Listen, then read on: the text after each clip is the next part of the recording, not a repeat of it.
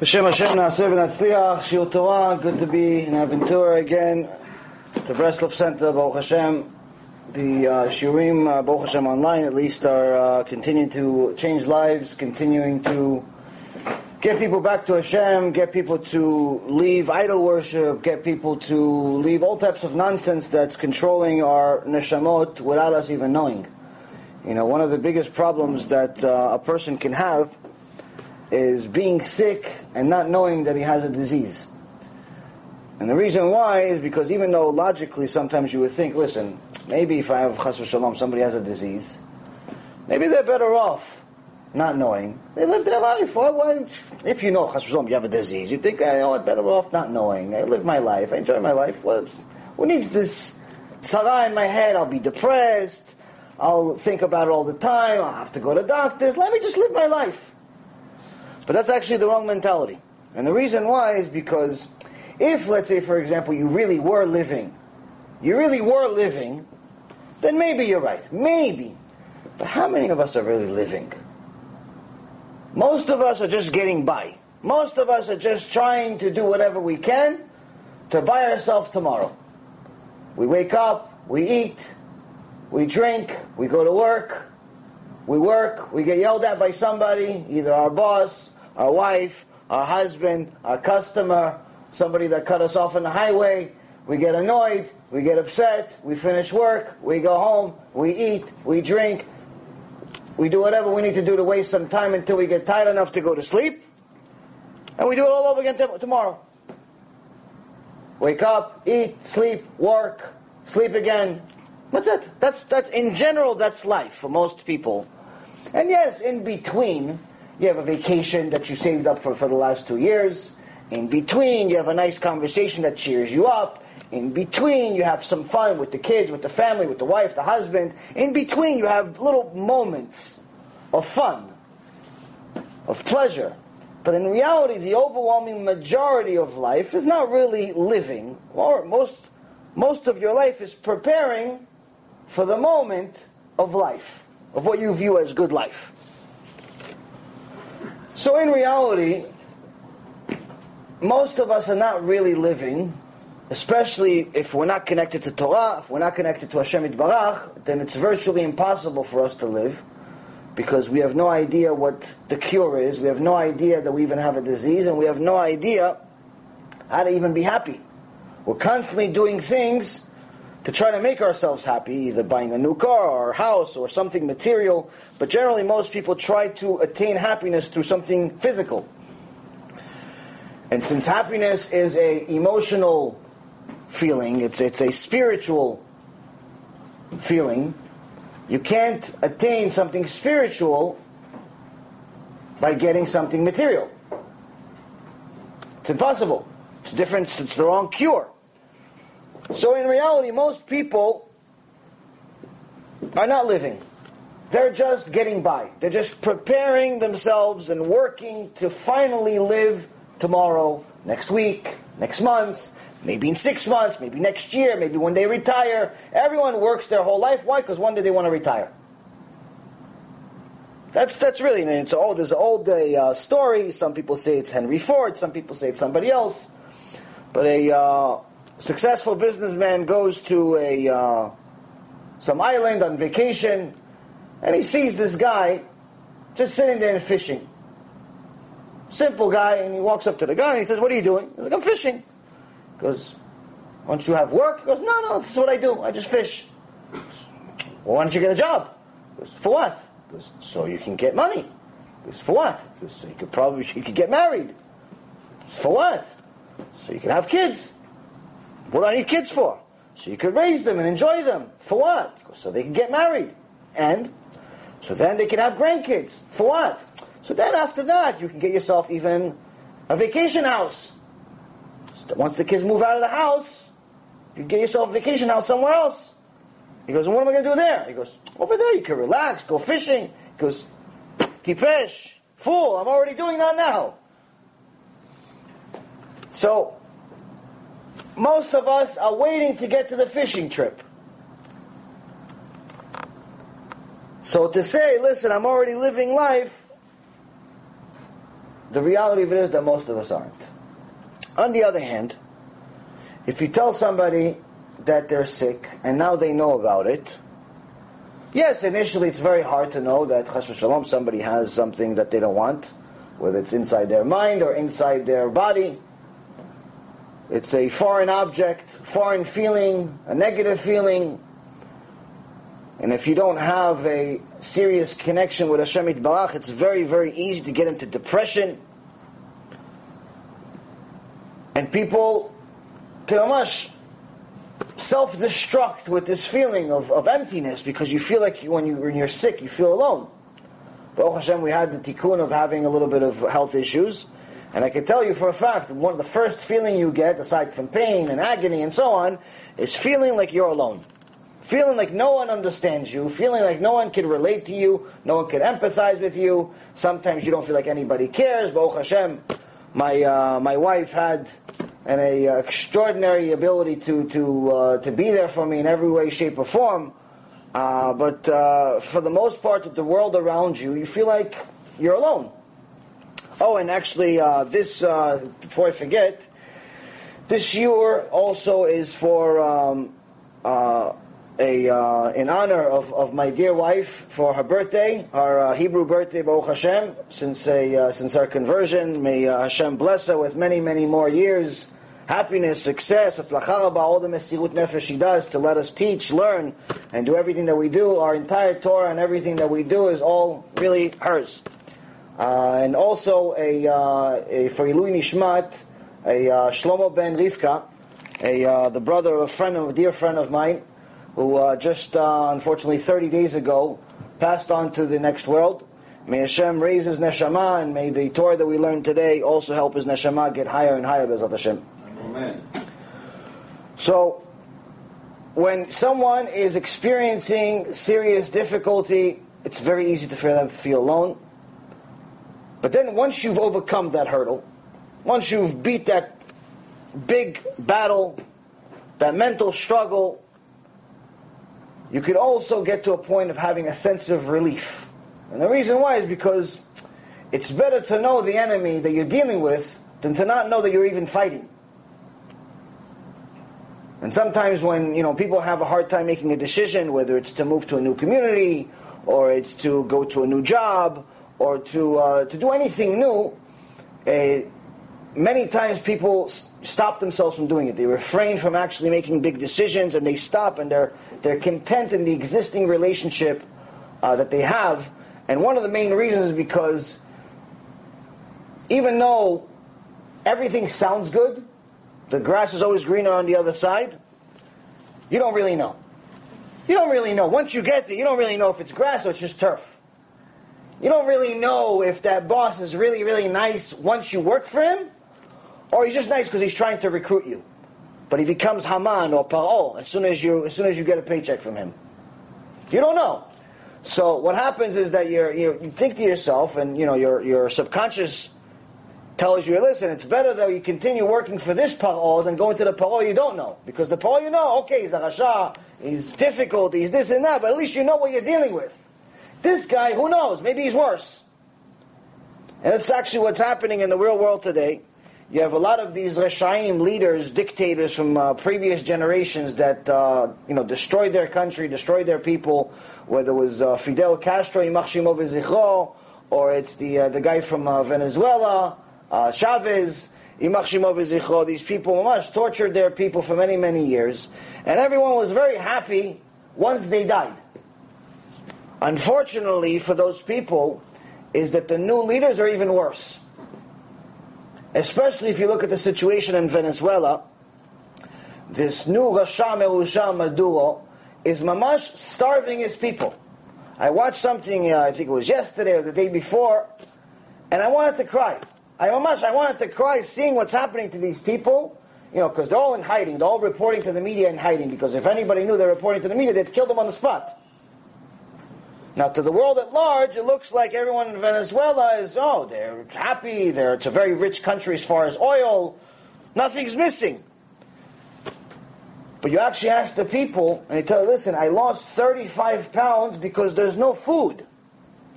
You go to the supermarket, all of the aisles of Coca-Cola, Pepsi, all the drinks and the snacks, full. But actual food, things that actually make real food, nothing, empty. Who has the food? The black market. Who controls the black market? The government. So the government is the biggest criminal in the country. But who's going to tell them not to do it? So people are much starving to death, to the point where you saw this one poor family, this couple that's both teachers. They have a little cute son. And they have to take turns, the parents have to take turns of who eats dinner. Either the husband or the wife eats dinner for the night, so they have enough food to give the kid. Little 5-6-year-old little kid, he eats, and then one of the parents eats. Shem Elachem. So I'm thinking to myself, listen, you have this tikkun, you have this problem, you have all these different headaches. And, you get people's headaches, I got all these different things that you deal with. And I'm like, you know what? What we have is headaches. They have a problem. We have headaches, you have a flat tire, you have a money issue, you have whatever, different stupid things that you deal with in life that you stress out all over. But it's all headaches, it goes away. Fix it, don't fix it, whatever, it goes away. Not having food for your kid? That's a problem. Not being able to leave your country? That's a problem. Having to pay $400, the equivalent of $400 for a piece of cheese, which is almost a month's salary. It's not like they're making millions. You have to spend almost a month's salary on a piece of cheese. And anyone that dares donate to the people in Venezuela, which a lot of people from Florida are from of Spanish descent. They're from Venezuela and other countries in South America. So they donate. They donate a lot of medicine because there's no medicine in the hospitals. One of the hospital administrators said there hasn't been medicine, there hasn't been antibiotics in the hospital for a year and a half. No antibiotics. We're not talking about cures for cancer. We're not talking about cures for diabetes. We're talking about antibiotics. You have any type of flu. You have anything. You have a cold. Antibiotic. If you don't have a cold, you have antibiotic. 1-2 days, you're done. Which, by the way, just from experience, if the antibiotic that you're taking does not work within 48 hours, it's the wrong antibiotic, you have to change it.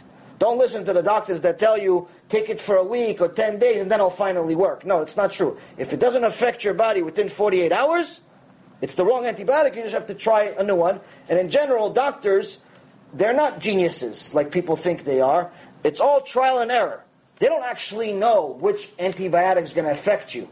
When they give you an antibiotic, when they diagnose you, they tell you, you have this, you have that. They don't actually know for sure if this antibiotic is going to cure you. Because even though it may have cured many people with a similar problem, you may have a different germ.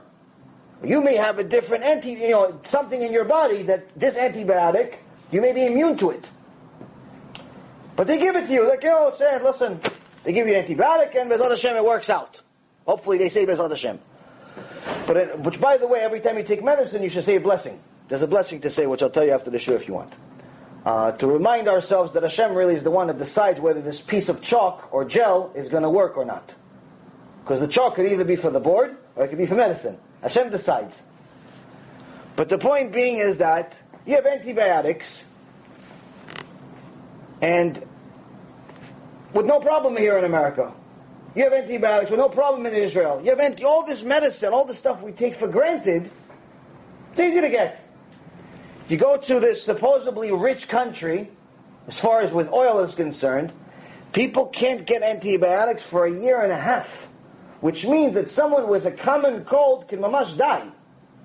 This is like ancient history. When they talk about dinosaurs, that's what they talk about. Because Am Yisrael always had medicine. But the ignorance amongst the nations that didn't have anything, they would die. That's a problem. That, my friends, is a serious, serious problem. But of course, Hashem runs the world. Hashem knows what He's doing. There's a reason of why everything is happening. But these wicked people are mamash, a tool that Hashem is using to fulfill His will, whatever it is, whatever the purpose of all of it is. I'm sure it's for the good. There's no doubt in my mind that it's for the good, even though it's very difficult to hear, and very difficult, I'm sure, for them to experience. But it breaks your heart when you find out that there's people here that are donating a lot of money to get them the medicine. They send, tons and tons of medicine, tons and tons of food, and what happens? The government steals part of it, or all of it. Or, it finally gets to the hospital, but they send a soldier, say, no, medicine is not allowed in the hospital. Mamash, they want the people to die. This is the craziness we live in. This is mamash, the craziness we live in. So, in a world like today, if you don't have Hashem, it's impossible to live with peace of mind. Because we're mamash 5 seconds away from some type of craziness happening. Whether it's craziness that's happening in South America, or it's craziness that's happening in North America.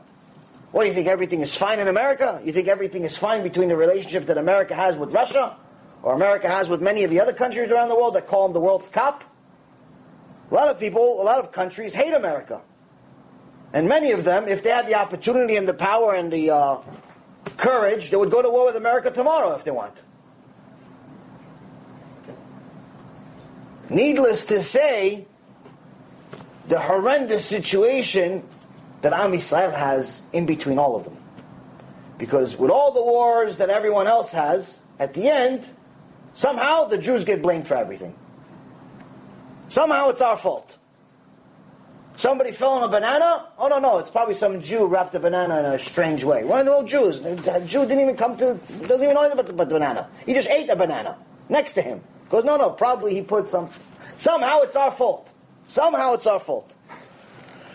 Why is it our fault? Because Hashem says, listen, one of the prophecies, one of the promises that I will make to you, and you will see, B'ezrat Hashem, is a new short film that's coming out, that we, Baruch Hashem, our team made, and B'ezrat Hashem will come out in the next couple of days. And it's one of the prophecies that Hashem makes, the Parashat Ki Tavo. One of the scary parashot that talks about, Hashem rebuking us and promising a punishment if we don't fulfill His will. And one of the prophecies that He says is going to happen is that if we choose not to worship Him, we choose not to work for Him, we choose to work, do whatever we feel like it. He says modesty, we don't feel like being modest. He says Shabbat, we don't feel like keeping Shabbat. We don't feel like listening to Him. We feel like being independent of God. He says, well, especially you, the Jewish people that are obligated to do everything I say, you're either going to work for me, or you're going to work for the enemy.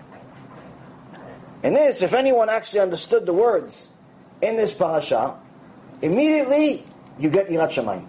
If you didn't have Yirat Shamayim your entire life, after you actually understand that verse, you get Yirat Shamayim.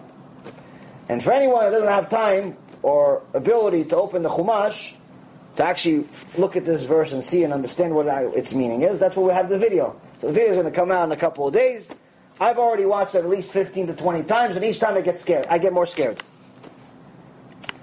So, the guy that's, going back to our original story, the guy that actually has the sickness and knows about it, he's much better off. And the reason why is because if he now knows, after he overcomes the depression, after he overcomes the bad news hurdle, he can now face it.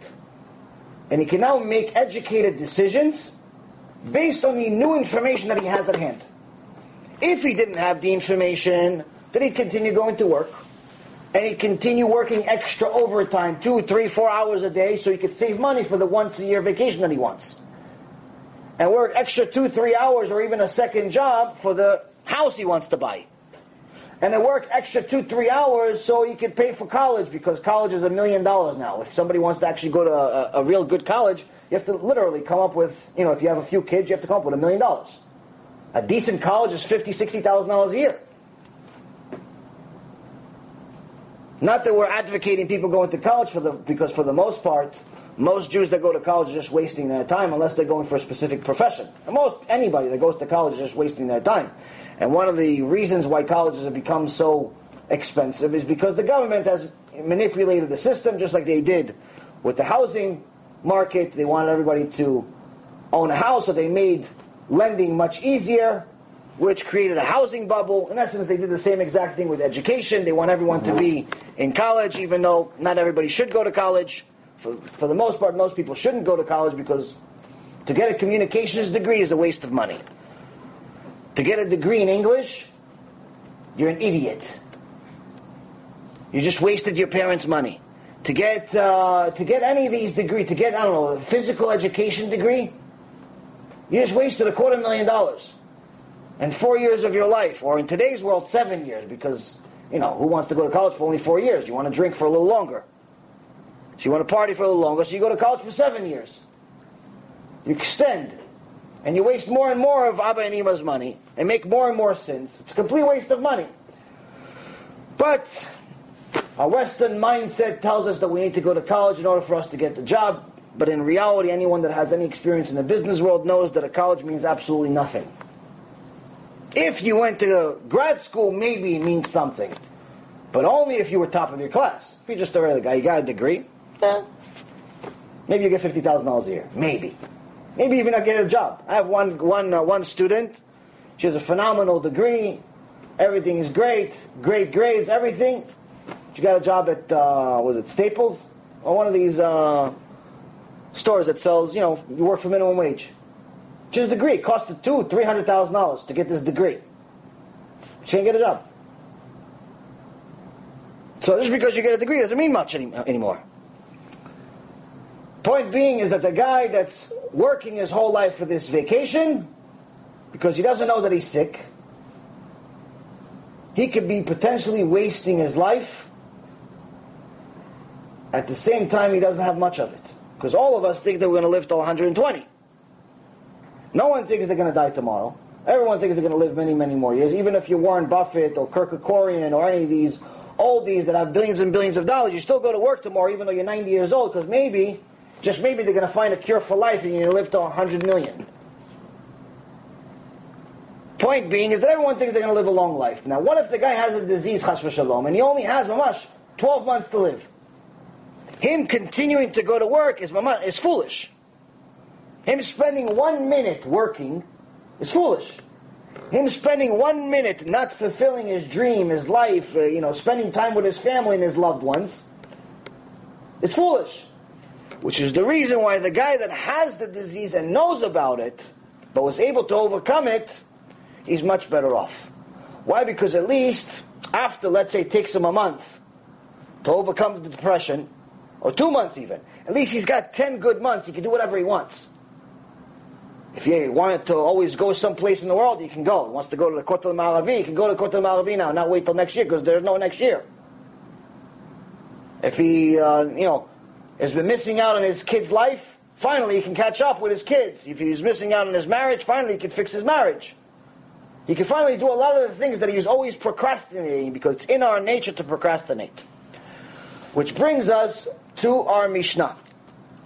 Our Mishnah in Bet Yudchet, chapter 2, Mishnah 18, says, Rabbi Shimon Omer, Heve Zahir בקריאת שמע ובתפילה, כשאתה מתפלל, אל תעש תפילתך קבע, אלא רחמים ותחנונים לפני המקום שנאמר, כי חנון ורחום הוא ערך אפיים ורב חסד, וניחם על הרעה, ואל תהי רשע מפני עצמך. Translation: Rabbi Shimon, one of the Talmidim of Rabban Yochanan, says his His wisdom, his three things, just like we've learned in the last couple of weeks, his three things that are, he believes, are life changers, that are the foundation of a connection that you would have between yourself and Hashem Yitbarach. So first he says, be meticulous in reading the prayer of Shema. Shema said that we read twice a day, plus Shema Lamita. You're obligated to read at least twice a day, and the reason why you read Shema Lamita, the practical reason is because it's good to say some Divrei Torah before you go to sleep. The other reasons, the more Kabbalistic reasons, is that it protects you when you're sleeping, whether it's for wasting seed, or from demons, all types of things that you don't really want in your life. So having Divrei Torah on your lips before you go to sleep, Kriyat Shema protects you from that. But your obligation, what you have to do, is twice a day. Men have to do it twice a day, women have to do it once a day, but nonetheless, this is an obligation from the Torah. There are three major prayers in Judaism. You have Shema Yisrael, you have the Amidah, both of which, Shema Yisrael you say twice a day, Amidah you say 3 times a day, and then you have Birkat HaMazon, which is any time you eat bread. So now he says, when you're saying Kriyat Shema, be very meticulous, be very careful. Okay, we'll go into what that actually means shortly. He says, when you pray, which is also referring not to just to Shema, but also referring to Amidah now. When you pray, do not make your prayer a set routine. Don't get so comfortable. Where, of course, you say it once, twice, 3 times. Eventually it becomes a little easier. I remember when I first started praying, the whole shul would be finished, and I'm still in like the first bracha. And I felt like, well, am I an idiot? Like, I don't understand. How do they read so fast? Look, I was born in Israel. I only got 4th grade education because I left Israel. We left when I was 10 years old. So I wasn't exactly a Talmid Chacham or anything in Hebrew, but still, they finished the whole thing. I'm still like in the first couple of paragraphs. How's it possible? How could somebody read so fast? And eventually, you start realizing that once you actually read it a few more times and a few more times and a few more times, the words come to you a little easier. You start understanding what you're saying. It's a lot smoother. Little by little, you're normal pace. Now, I'm still not as fast as most synagogues that I go to, but that's by choice. If I want to, Baruch Hashem, I could be just as fast as anybody there, but it's by choice, and the reason why is because I choose to have kavanah. I choose to try to take my time and actually understand what I'm saying, and try to connect to the words as much as I can. Not necessarily in every prayer, but Baruch Hashem, B'ezrat Hashem, I'll do tshuva on those. But nonetheless, in many places, you go to shul, you pray, most people are going through the motion, they're already looking at the clock as they come in. Not because to see if they're on time, but to see how long they have to tolerate being in shul. It's like they went to school. You went to school as a little kid. You're not looking forward to go to school and learn. You're looking for when's the break, so I can hang out with my friends. Same thing people look at sometimes, unfortunately. Shul. They go to shul, like, is this chazan, does he read fast? Does he go through the whole thing within a few minutes? It's like usually the ones the chazanim, that read the fastest, they're the most popular. Chazan that finishes Amidah 2-3 minutes, Mashiach. The tzaddik that takes 15-20 minutes to finish Amidah, no, it's too slow for me, he's old. Well, he's old, he's 35 years old. No, it's old-fashioned, it's not for me. You go. So, here he's telling you specifically the opposite of what our mentality, what our Yetzer Hara is telling us every day. He's saying, do not make your prayer a set routine. What does it mean, set routine? He says, don't get so used to it, to a point where you're just breezing through it without really caring what you're saying. And we'll go into more of what that means momentarily.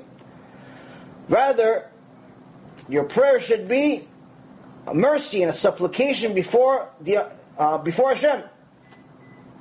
As it is said, and He is gracious and compassionate, slow to anger, abounding in kindness, and relentful of punishment. This is in Sefer Yoel, chapter 2, verse 13. So he says, your prayer, not only you shouldn't get so comfortable with it, but you should realize that your prayer is, each time you pray, it's tshuva. In essence, what he's trying to tell you is that every time you pray in front of Hashem Yitbarach, you should realize that you're in front of Hashem Yitbarach.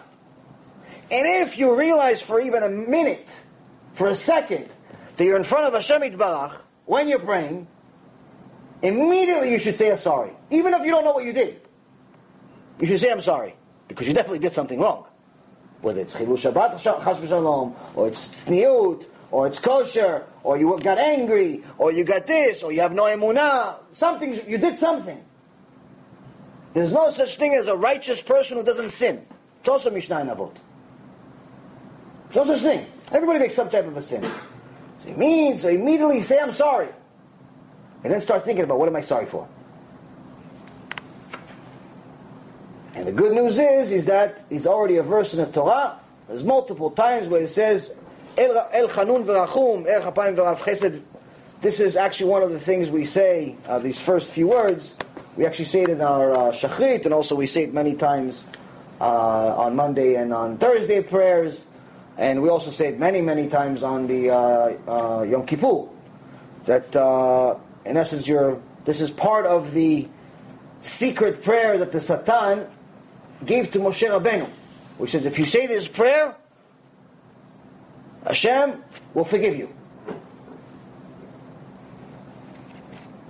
So you're reminding Hashem, in essence, not that Hashem needs your reminder, you're in essence reminding yourself of Hashem's midot, Hashem's quality, traits. He's slow to anger, he's abounding in kindness, he's relentful even if there's punishment, he still holds himself back, he doesn't give us the full punishment. This is the reason why Am Yisrael is still around. Technically, according to the Torah, Hashem was supposed to destroy us with the Chet HaEgel, with the idol worship that we did in the Mount Sinai. The golden calf, Hashem was supposed to wipe us out. And Chazal tells us that because Hashem decided to listen to Moshe Rabbeinu's plea, not to destroy us, but there still had to be a punishment. There's no such thing as no punishment. Hashem forgives. He doesn't forget. He doesn't just let it go. And that's the mistake that we have in this generation, where people think, listen, I make a sin, but if Hashem didn't kill me right there and then, it's fine. Hashem, he doesn't care. He's fine with it. He understands. He understands that I had to drive to shul on Shabbat. He understands because I'm going to pray. People rationalize these crazy things either because somebody told them and they believed it, because it fit their desires, or they just didn't learn and they just create things. No, Hashem understands that I have nothing really to do on Shabbat, so I have to play with my phone. I'm sure he understands. He understands today. It's really, come on, it's hard for me not to play with my phone. I'm addicted. It's a problem, Hashem. You gave me this addiction. You blame Hashem for your problem. Hashem understands that I can't really wear a kisui rosh. Why can't you wear a kisui rosh? Because no, everyone else is wearing a wig. I can't wear a scarf on my head or a hat on my head. I'll look funny. That's what women say. People make fun of me. One woman tells me, listen, if I wear a scarf, I want to wear a scarf. I know the wig is not kosher. I know you're not allowed to wear wigs. According to halacha, according to the fact that it's avodah zarah, and a lot of other major problems that we've talked about in the past. I know I'm not allowed, but the problem is in my community, if I wear a scarf, not only will I be frowned upon, not only will they make fun of me, but I actually went to my Rav. The woman tells me this. This is just a couple of days ago. She tells me, I went to my rabbi, and I told him, listen, I learned a little bit about the wig issue, and it's a real problem. If you don't want to listen to the whole halachic issues that there is with the whole issue of wigs, not being modest, all of that, let's say you ignore that part. Let's say it doesn't happen. Fine. There's still a problem with avodah zarah, which we did a whole shiur about. There's still a whole problem with the fact that the source of pretty much every single wig in the world comes from avodah zarah, comes from idol worship. So you're putting idol worship on your head. This is a serious problem. So you can't go around that problem. There's no other way. Unless you go, let's say, for example, again, you ignore option one, you ignore the halacha issue. Let's say you find some, hippie that wants to sell our hair. Okay, you create a wig that looks completely like straw. It can't really look like real hair. Let's say somehow you find a way to finagle and make a fake wig that still makes you look human. Fine. But in reality, how many people are actually doing this? 0. So the woman comes to the Rav and says, listen, there's a problem with the wigs. I can't continue to wear it. It's not good for me. I know it's not good for me. I'm not telling anybody else to change, but I want to change. The rabbi tells her, no, I'm going to send you to a psychiatrist. Maybe you have a mental problem. The rabbi tells her you have a mental problem for thinking something different from the rest of the community. This is the craziness that we live in today. Yeah, question. So, the wigs, you're saying they're coming from idol worshipping. Okay. What does that mean exactly? They come like from India, or a person... After really... This here was an idol worshipper? Or? Yeah, so after we have, Baruch Hashem, one of the biggest movies we're working on right now, films of taking parts of different lectures that I did, plus different other things that we have. We're working on, B'ezrat Hashem, hoping to come out with something within the next month or so. We have a movie about modesty coming out.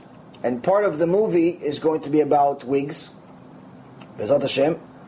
And after doing serious research, which is what I did for a living for 16 years on Wall Street, I've concluded that it's virtually impossible to get a wig from any store that's not sourced from idol worship. Meaning, all of the wigs that you buy from stores, it doesn't matter what the brand is, whether it's custom or it's something else, all of them in essence are sourced from the same place.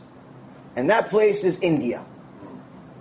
In India there's a custom to donate your hair as part of idol worship, to such an extent that the average family has donated their hair, the average person has donated his hair at least more than 2 times in his life.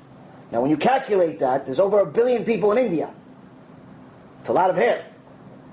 And that's why the richest entity in the world, in case someone doesn't know, is the Catholic Church. They own more real estate than McDonald's.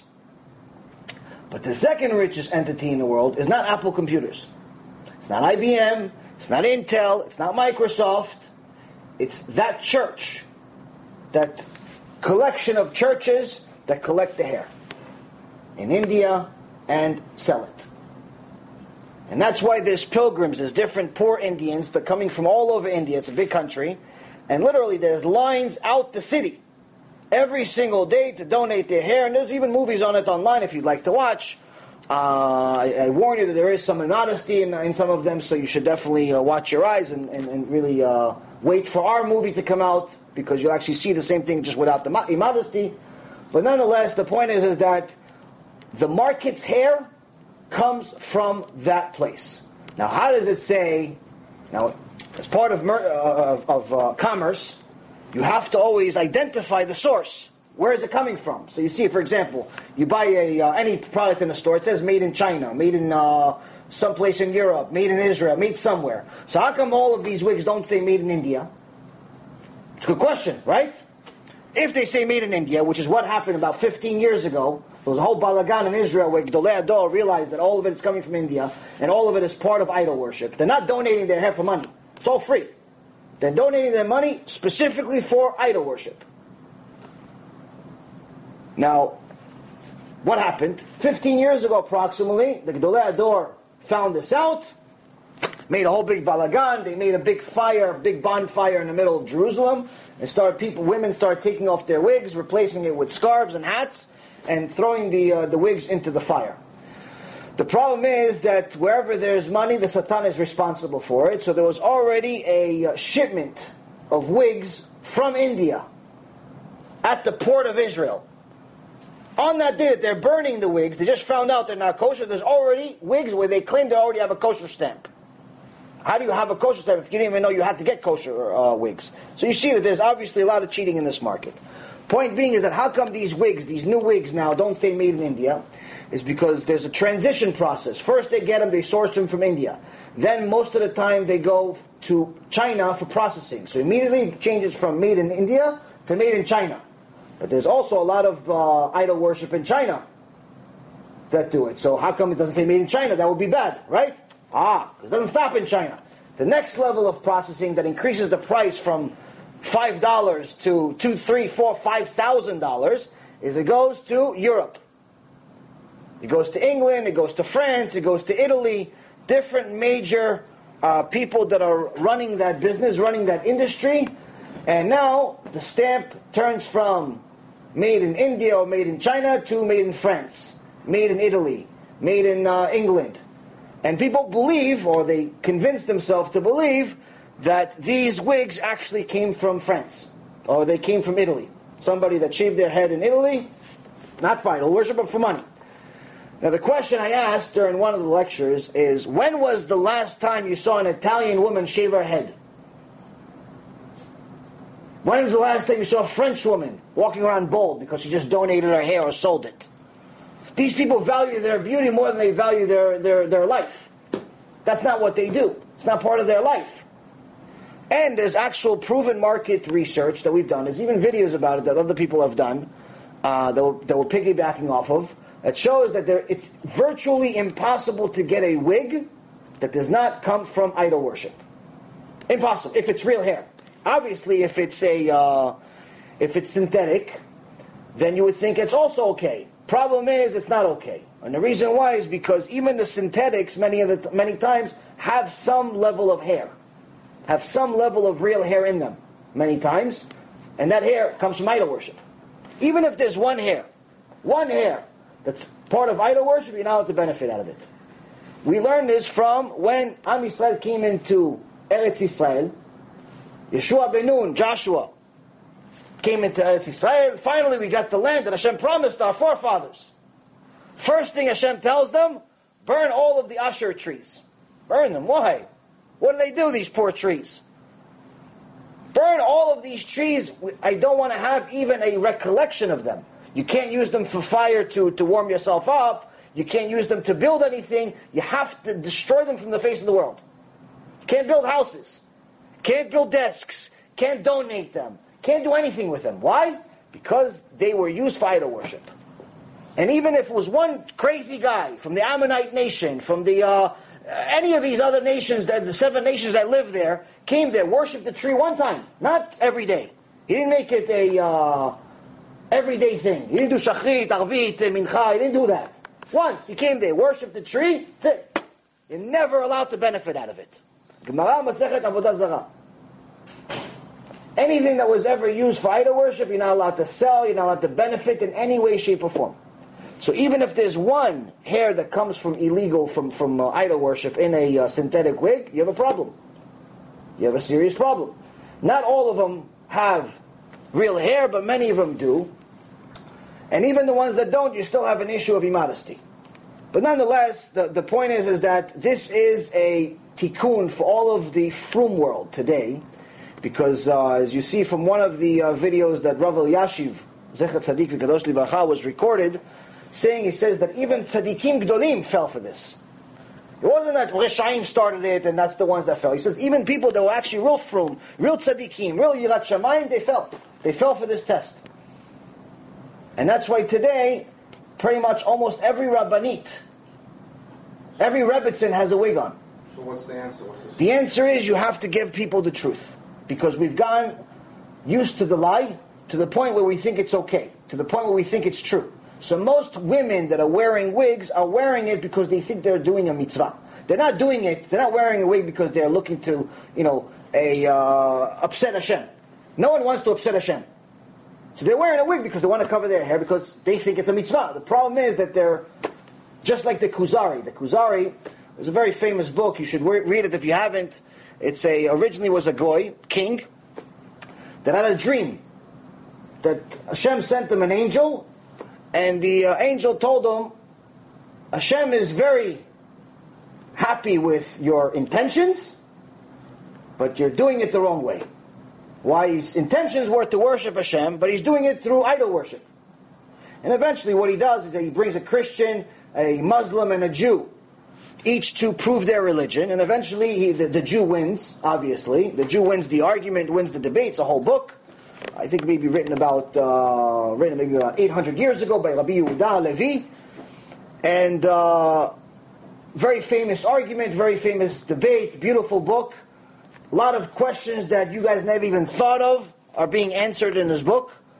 It's highly recommended for any Baal Tshuva or any convert. Usually the Bet Dins require you to read the Kuzari book. because it gives a lot of proofs of the Torah versus the other religions, which is necessary for conversion. So nonetheless, what happens is that eventually the Kuzari ends up not only converting himself, but he converts his entire kingdom, all of his people. And today they ask, who's the Kuzaris? Who are they? And we don't know for sure, but many believe it's the Gruzinim, the Georgians. And the reason why they believe it's the Georgians is because they don't have any Kohanim. And if you're a convert, you can't be a Kohen. So that's the one thing that leads many people to believe that the Georgians are actually the Kuzaris, and they were warriors. So the point is that many women are wearing these wigs. They're trying to fulfill a mitzvah. Some are doing it because they like it, but the point is that many are doing it for a mitzvah. They're not trying to upset Hashem. They still pray to Hashem. They read Tehillim every day. They try to dress modestly. They try to fulfill mitzvot, and they're wearing this thing. Why are they wearing this? Because there's no knowledge. No one is willing to talk about it. There's maybe a couple of rabbis in the English-speaking world that are willing to talk about it. Most people, when I say these things, it's a chidush to them, including frum people. No one's willing to talk about it. And the big reason is because many of the people even the ones that have the knowledge, don't talk about it because they themselves are failing for this. Their own wife is wearing a wig. So how are you going to tell people, listen, you're not allowed to wear a wig when your own wife is wearing a wig? So you have to be a real ish emet. And Rav Ovadia, Zecher Tzaddik Kadosh Livracha, one of the people came to him and said, listen, Kvod Harav, he spoke very highly against wigs. Kvod Harav, how is it that you're speaking so highly against wigs when one of your granddaughters, I believe it was, wears a wig? And his answer was, as a ish emet that he was, there's room in Gehenom for her too. Is there something we can help them with, like substitute the hair with, like... Yes, you substitute the hair with either a hat or with a scarf. You cover the hair with a hat or scarf. The point of the wig originally were the few poskim that did allow it, which is a machloket of whether it was even ever allowed to begin with, but let's say you rely on the ones that did allow it. The ones that allowed it based on the precedence that it doesn't look like real hair, meaning that it would be obvious for anyone, not just women, for anyone to know that it's not real hair. Now, the original wigs look like straw, so it was obvious. Even the broom and the hair, the fake hair, looked the same, so it was obvious it was a wig. And they only did it because there was a lot of racism and anti-Semitism, and that anytime you would wear the mitpachat, the headscarf, it would cause a lot of problems. So if you wore the straw on your head, it caused less anguish, and it worked for them. So they said, okay, so this is allowed. The problem is that we get weaker and weaker and weaker. In today's wig, you can't tell that it's not real hair. And even the few people that maybe can tell, they're women. You're not trying to, that's the point. It's not to prove to women that it's not real hair. It's to prove to men that it's not real hair. And one of the biggest reasons is because when a woman shows her hair, one of the biggest things that it shows is that she's not married. When a woman covers her hair, that's number one indication that she's married. So when a woman shows her hair, that shows that she's not married. So when you have many rebbitzins, many frum women walking around in the weddings, and they show their hair, or it looks like their real hair, everyone thinks that they're single. And that's what many times, when people are going to weddings and they're trying to find a shidduch, they're trying to find somebody, they usually go for someone that's already married, because they don't know that it's not real hair. Now, I've looked, Baruch Hashem, you go to different shulim, I've seen some women that wear wigs. I can't tell. Not to say that I'm some expert, but I can't tell the difference between a wig and of today and real hair. I can't tell the difference. My wife, she says, most of the time she can tell, but only if she gets a really close-up look. Like really, really close-up look. What are you going to start? Hey, listen, let me look at the hairline over here. You start dissecting. No, it's supposed to look fake from afar. So that's the problem, and that's and one of the main reasons that we fell for this is because we got weaker and weaker, and eventually we stopped talking about it. Eventually we started accepting it, and little by little we've become comfortably numb to this sin, to such an extent that we are at a level where many people in the frum world believe it's actually a mitzvah. And that's why they wear it. Most women that wear wigs wear it because they believe it's a mitzvah to wear a wig. And if you fight them about it, you tell them, listen, it's not, many will not take it. Many will not listen to you. But the biggest ones that fight against it are men. Isn't it a mitzvah for women, from what I learned from before, is that a man is not allowed to look at even one piece of her hair? No, that's Zohar. Zohar says, the Zohar Kadosh says that you shouldn't even show a single hair. But Halacha says that you're allowed to show up to 3 fingerfuls. You're allowed to show. You're allowed to show up to 3 fingerfuls. Real hair, up to 3. That's why you see, like for example, you see Rav Ovadia, his wife used to show hair up to here. Usually you see women that wear kisuyosh, many of them show just the beginning. Just the beginning. Yeah. Now, that's the halacha, which is what we go by. We don't go by the Zohar. But the Hasidish world, they go by the Zohar, and they say, listen, the wig is better because the wig covers all of the hair. Now, even though it's better to cover the entire hair than to show anything, for obvious reasons, it's better the less you show, the better. But you're still following halacha if you show 2 fingerfuls or 3 fingerfuls. You're still following halacha. There's nothing wrong with it. But to say that it's better to cover it with a wig, yes, you're covering the problem of showing any hair on one end, but you're creating a new, bigger problem, which is a problem of immodesty. Because now your wife looks like she's a not married woman. And one question that I asked in one of the shiurim that was very effective, I heard it originally from Rab Nisim Yagen, Zechet Tzadik V'Gadosh Livracha, who may have heard it himself from someone else, maybe it was Rav Shach, who also said it in a drasha that I heard. Out of all the women, the holy women that are mentioned in the Torah, Sarai Imenu, Rivka, whether you have Leah, you have Rachel, you have so many amazing women, Ruth, the Moabite, the mother of the grandmother of the Mashiach. You listen to all these wonderful, amazing women. Each time they're described, first thing it's mentioned is modesty. First thing is mentioned in Rivka, modesty. Sarah, modest, beautiful, modest. Constantly talks about modesty. But there's one woman in the entire Torah that's mentioned for uncovering her hair, for showing her hair. One. Who is she? The Sotah. The wayward woman that's accused of cheating on her husband. The Sotah in Parashat Naso, they tell about if a woman is accused of cheating on her husband. And the way that she's accused is that she violated the laws of Yichud.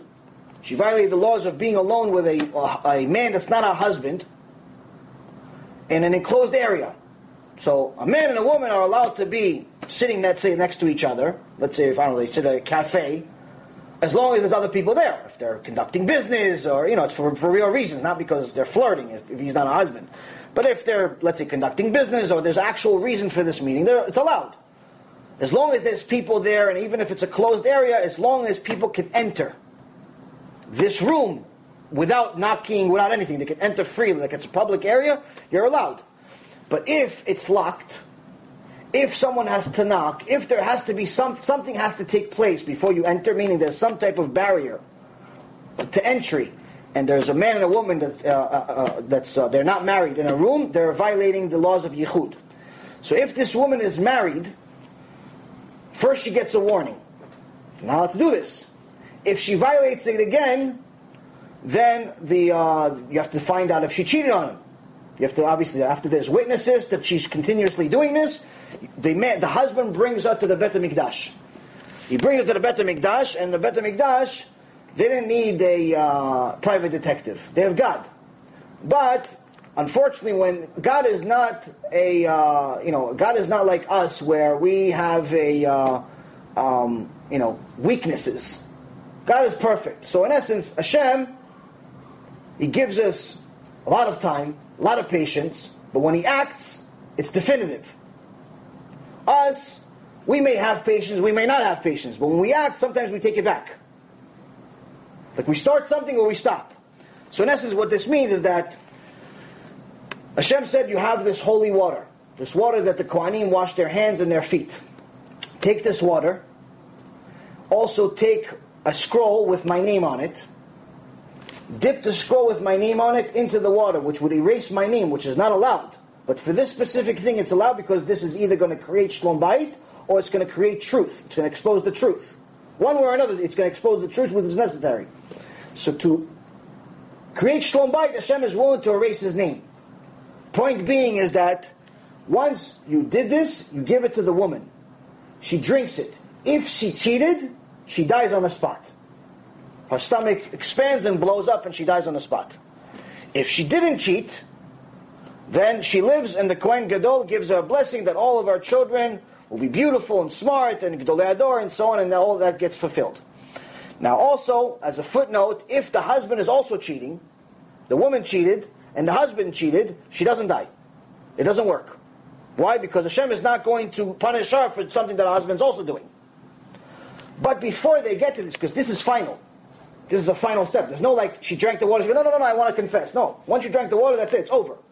So before they get her to drink the water, they try to intimidate her as much as possible to get her to admit that she cheated. Because if she cheated, and she admits it without, before drinking the water, she gets a divorce, but they don't kill her. She's just not allowed to be with a husband, she's not allowed to be with this other man, but she's let go, she lives. She starts her tshuva.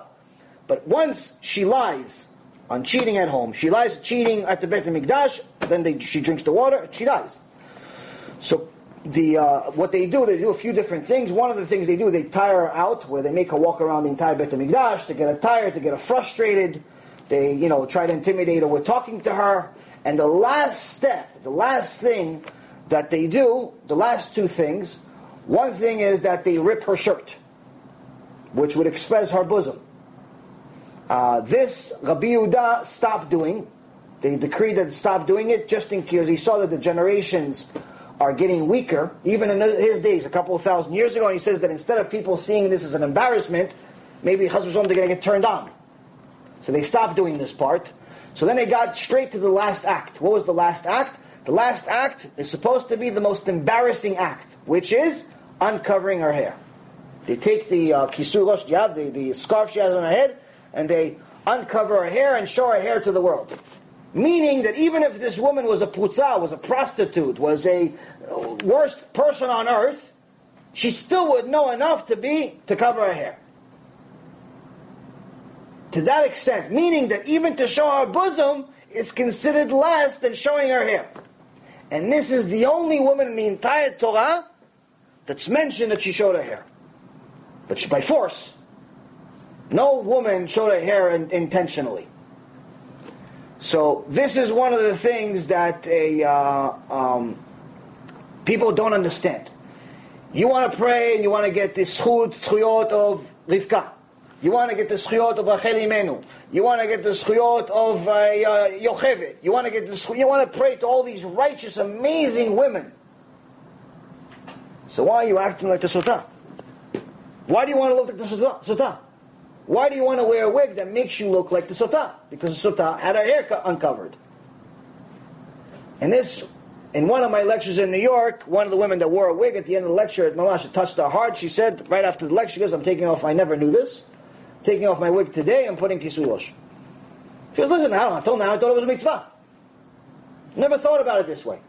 And that's one of the things I think that we have, one of the biggest problems we have in our generation is either lack of knowledge or misinformation.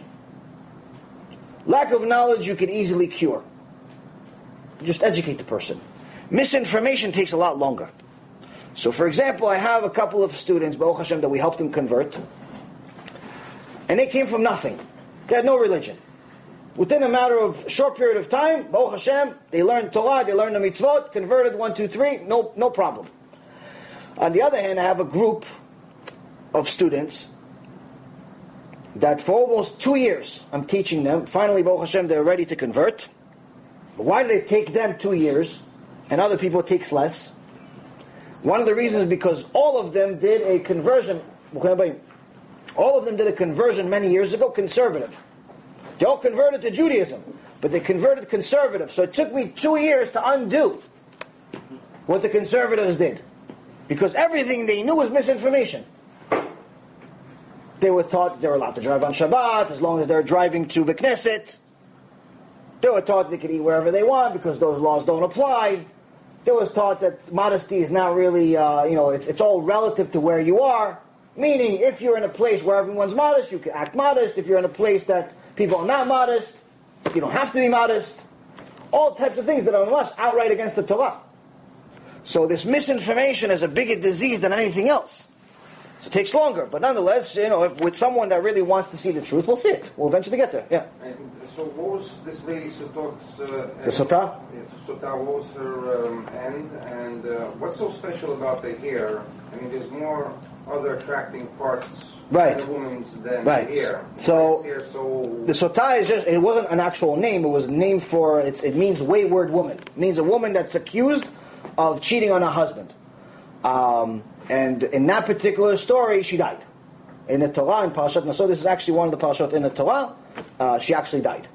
And but there was others throughout history that didn't die, some that did die, and some tried to cheat the system. There's one story of twin sisters, and one of them actually did cheat on her husband. And she said, listen, if I go and I drink the water, I'm going to die. If I tell them, they're going to release me, but my husband's going to kill me. So why don't you go for me? And they can't tell the difference between us. We look exactly alike. So that's what they did. The woman went, she drank, the sister went, she drank, nothing happened. She comes home to give her sister the good news. She sees her sister dead on the floor. Why? Because Hashem sees over there and over here too. He's not at the Beit HaMikdash. He makes you think he's only in the Beit HaMikdash. He's everywhere. You can cheat the rabbis. You can cheat the Kohanim. You can't cheat Hashem. Hashem didn't need the water to punish her. This was just something to make it look realistic.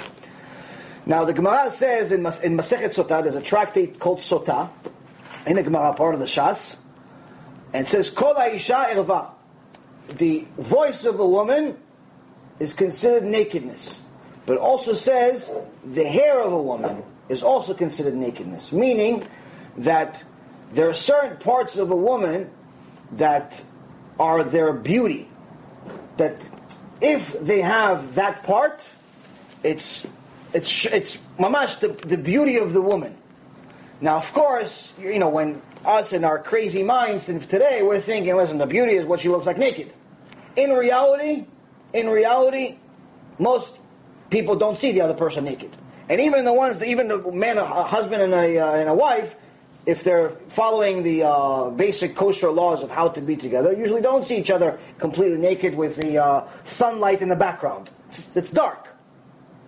And one of the reasons, by the way, the halacha is to have it as a dark place. Not necessarily supposed to be pitch dark, but it should be as dark as possible, is in case one of the people have something that's disgusting to the other on their body. Because with all due respect to everyone's beauty and so on, the reality of it is that most people are not exactly as beautiful as they think they are or they would like to be. People have different things on their body that they're not exactly proud of themselves. So, in order to protect the marriage, in order to protect the love of a marriage, and to protect the longevity of the marriage, the Chazal and in Rambam in Halachot in his book, he wrote that you have to be in a darker place. And the reason why is because there may be something disgusting on one of the people's bodies that would cause them not to want to be together anymore. It could be a pimple, it could be a hair, it could be a beauty mark, it could be a wart, it could be whatever. It could be a scratch, it could be a scar. There's 1.5 million things that could be on somebody's body where some people have this crazy mindset. And, I remember in my sinful days, I had a friend who said that he broke up with a long relationship because he couldn't stand the fact that his, I think it was his wife or his wife-to-be, she had ugly toes. So he actually broke up a whole, unity, a future, and an eternity, and everything because of toes. This is craziness of today. So Chazal already knew about the craziness of today, so they made these laws. So the things that are exposed to the public are the hair, are the voice, are the facial features, and there are certain parts of a person that accentuate their beauty. If a woman has long, beautiful hair, or her hair is done in a certain way, then automatically she's going to look a lot better than if she was bald.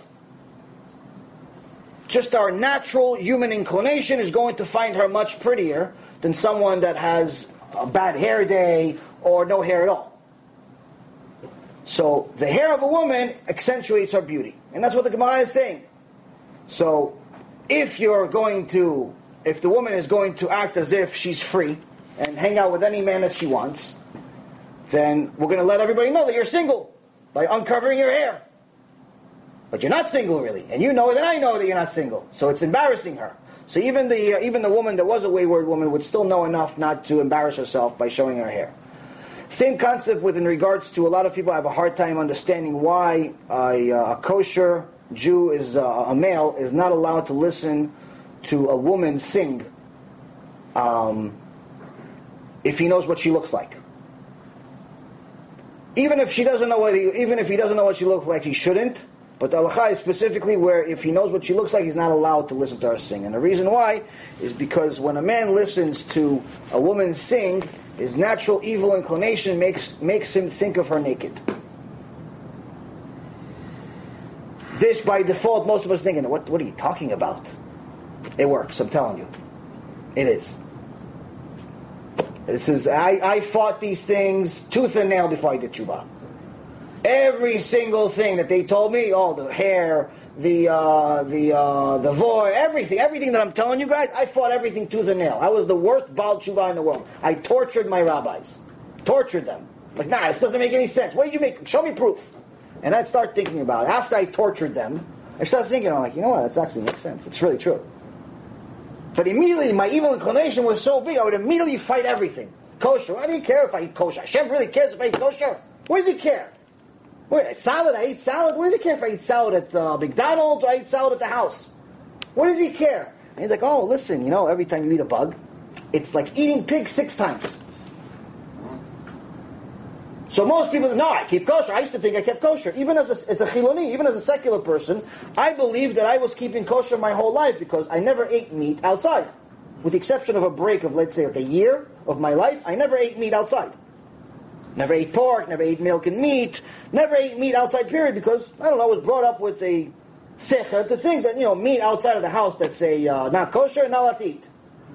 So I thought I could eat pizza outside anywhere, because it's cheese. I could eat salad anywhere, because it's salad. I could eat fish, even though I don't really like fish, anywhere, because it's fish. I could eat pasta. Pasta, it's the best. Anywhere. Little do I know that each one of these things could potentially be even worse than eating pig. Your salad, the goyim don't have to wash the salad like the Jews do. Which means anyone that's ever made salad, anyone that's ever bought from the supermarket fresh salad, you go through the salad, you wash it, you find bugs. Flies, spiders, whatever, all types of worms, all types of things. There's certain things right now that you can't even eat because you can't kosherize them anymore, unfortunately. Like, for example, strawberries and in general all berries, real frum people don't eat anymore. You can't find ones without bugs on them. And you can't clean them because the bugs look exactly like the seed. They look identical. You can't tell the difference until it moves. Until it moves, you cannot listen. I don't eat berries of any kind anymore. And there's certain things you just can't eat.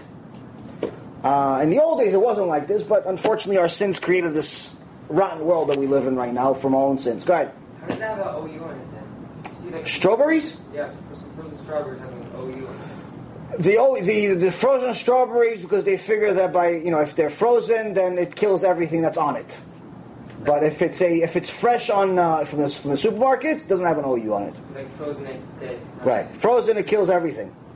That's at least that's the only thing I could say for the in the OU's benefit for why they would give for something like that, because in essence, if you freeze everything, nothing can survive. But what if you make a smoothie and you pour it from a frozen bag right into a blender and you never know? Again, if you're making it yourself, you have a lot more control. If you're going to use frozen strawberries, then if it has OU on it, then you can rely on it. There's no problem. You can rely on it. If there was a real ashgacha on it, you can rely on it. I'm not telling you to go against the ashgacha. But to go buy strawberries at the local supermarket, the regular strawberries or berries, or some other specific fruits that are pretty much infested with bugs these days. There's another one. There's a what is it called? Teina. What is teina in English? Not fig. Is it fig? Not fig. It's one of these other fruits.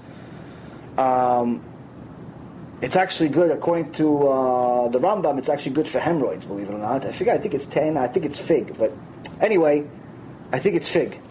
You can't eat it because you open it. It's infested with worms. Infested. You cannot find one.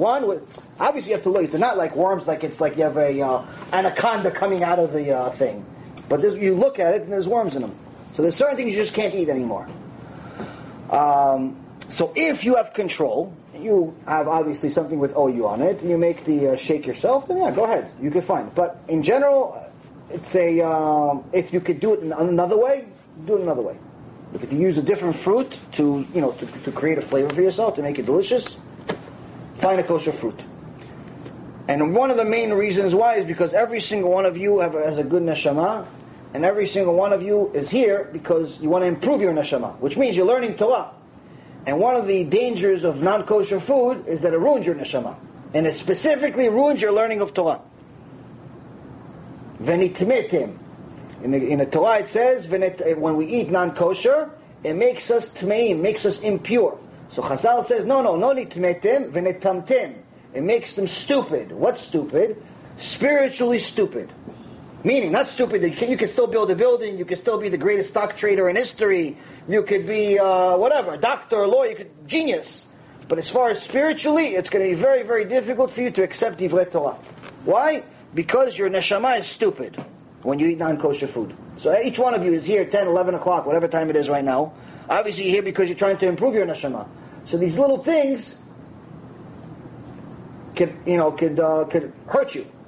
What do you really need to eat a strawberry? You really need to eat one of these berries. They're delicious, but there's something else that's delicious also. Baruch Hashem. Hashem created many, many delicious things. Yeah, you have a question? What if you eat like non-kosher by mistake? Shogeg? If it's shogeg, then obviously it's not the same level of sin, but it's nonetheless still a sin. It's just a lower level of sin. And the reason why it's still considered a sin is because the root of it is Yirat Shamayim. If you had enough Yirat Shamayim, if I had enough Yirat Shamayim, we would investigate every single thing before it comes into our body. Yeah. So it's still some level of sin, but it's not to the same level. It's shogeg. Anything else? Okay, so we'll continue. So the root of the problem that we have, we have you have three major cancers in today's world. You have political correctness, which Hashem Yerachem is like the worst possible cancer that I think ever hit the land. It's people that are, in essence, deciding for you what you can handle. They decide for you whether you can handle the truth or not before they even know anything about you. Now, obviously, if you're a father and you have kids, you know what your kids can handle or not because, number one, their age. So you use a little bit of, wisdom that you have. So a 5-year-old kid can handle certain things, can't handle certain things. Aside from that, you know the kid. If your kid's a little scaredy cat, he can't handle certain things. If your kid's an adventurer, he can handle certain things. You know your kid. That's a father. That's a mother. Problem is, we're not talking about our parents. We're talking about rabbis. We're talking about politicians. We're talking about teachers. We're talking about the world around us decided that there are certain things that only they can handle. So it's like the doctor knows you have cancer, but he doesn't want to tell you because he thinks you're going to, really get depressed over it. Yeah, but if I'd better be depressed and start taking medicine than not be depressed and live a lie and die. So the problem is that you have this political correctness of these leaders that decide for us what we can and we can't handle. This is a major, major root of all problems because this is the reason for all of the misinformation in Yiddishkeit today. This is the reason for all of the misinformation in Torah Judaism today. This is the foundation of Reform and Conservative Judaism. This is the foundation of modern Orthodox that is slowly but surely becoming weaker and weaker, unfortunately. It's the root of the problem. Because when a leader is deciding for the student what he can't and he can't handle, If it's based on knowledge, fine, I agree with you. There's certain things you shouldn't tell everybody. This is the reason why many of my students that ask me to make a shiur about Gehenom, I still haven't made one. Not because I'm scared to talk about Gehenom, but because I know that most people can't handle it. Most people can't handle the real details about Gehenom. So one of them says, no, I can handle it. I can handle it. I thought, okay, you know what, I'll give you, listen, just because you said you can handle it doesn't mean that you can really handle it. It's okay, if you want to test yourself of whether you can really handle a shiur about Gehenom with the details. I'm not talking about like, you make this and you go to Gehenom. I'm talking about like the details of what happens in Gehenom, which you find in the book Reshit Chochmah and also a few other places, but mainly the big source is Reshit Chochmah. You really want to learn about Gehenom. There's certain people that love to get scared. It's like, like people like scary movies. They like to get scared. I was one of them as far as people that like to get scared. Never really liked scary movies, but I like to get scared. I like the strong stuff in Judaism. But once I started really learning about the details of Gehenom, I wasn't really sure if it was the right thing or not. But now I know it already. So what's the test? Test is, go watch a film. I could send it to you if you want. That talks and shows pictures of abortions. Go watch it. 5 minutes, 10 minutes. If you can watch it without having nightmares and vomiting, I'll teach you about Gehenom. Nobody can watch it. Even the thought, right now you got disgusted and all of you guys are like wondering whether you should have come to the shiur b'chlal. And that is the best case scenario. That abortion is the best case scenario of what happens to a person that makes sins and goes to Gehenom. It's the best case scenario. That's like Gan Eden for him. You know what they do to Mechalel Shabbat? You guys even have an idea of what they do for Mechalel Shabbat. I was going to go over some of this stuff today about Shabbat, but Hashem wanted me to go in a different direction apparently. But one of the things they do, the Gemara says, they do to Mechalel Shabbat. Someone drives on Shabbat, someone plays on the phone on Shabbat, someone is Mechalel Shabbat. They feed them gechalim, they feed them coals that are called ra'atim, which is coals that never extinguish. It's like lava that never ever goes out. That's what they feed them, non-stop. Mechalel Shabbat. This is just one small, tiny little fact of Gehenom. Tiny little fact. Imagine how much worse it gets. So, people want to know a lot of these things, but we're not all at the level that we need to know these things. Just knowing a little bit is good because it gets us scared enough to have some yirat shamayim. So this political correctness destroys us. Why? Because this political correctness is anti-MUSSAR. Political correctness is anti-truth. Political correctness is anti-Gehenom. It's anti-truth, in essence. It's pretty much selective truth. They decide what is truth and what's not. They decide what you should know and what's not, even if the truth is what you need to hear. That's one of the things. The second thing is misinformation. So as we talked about earlier, having misinformation, having just thinking about certain things and just having just the wrong information and thinking it's right.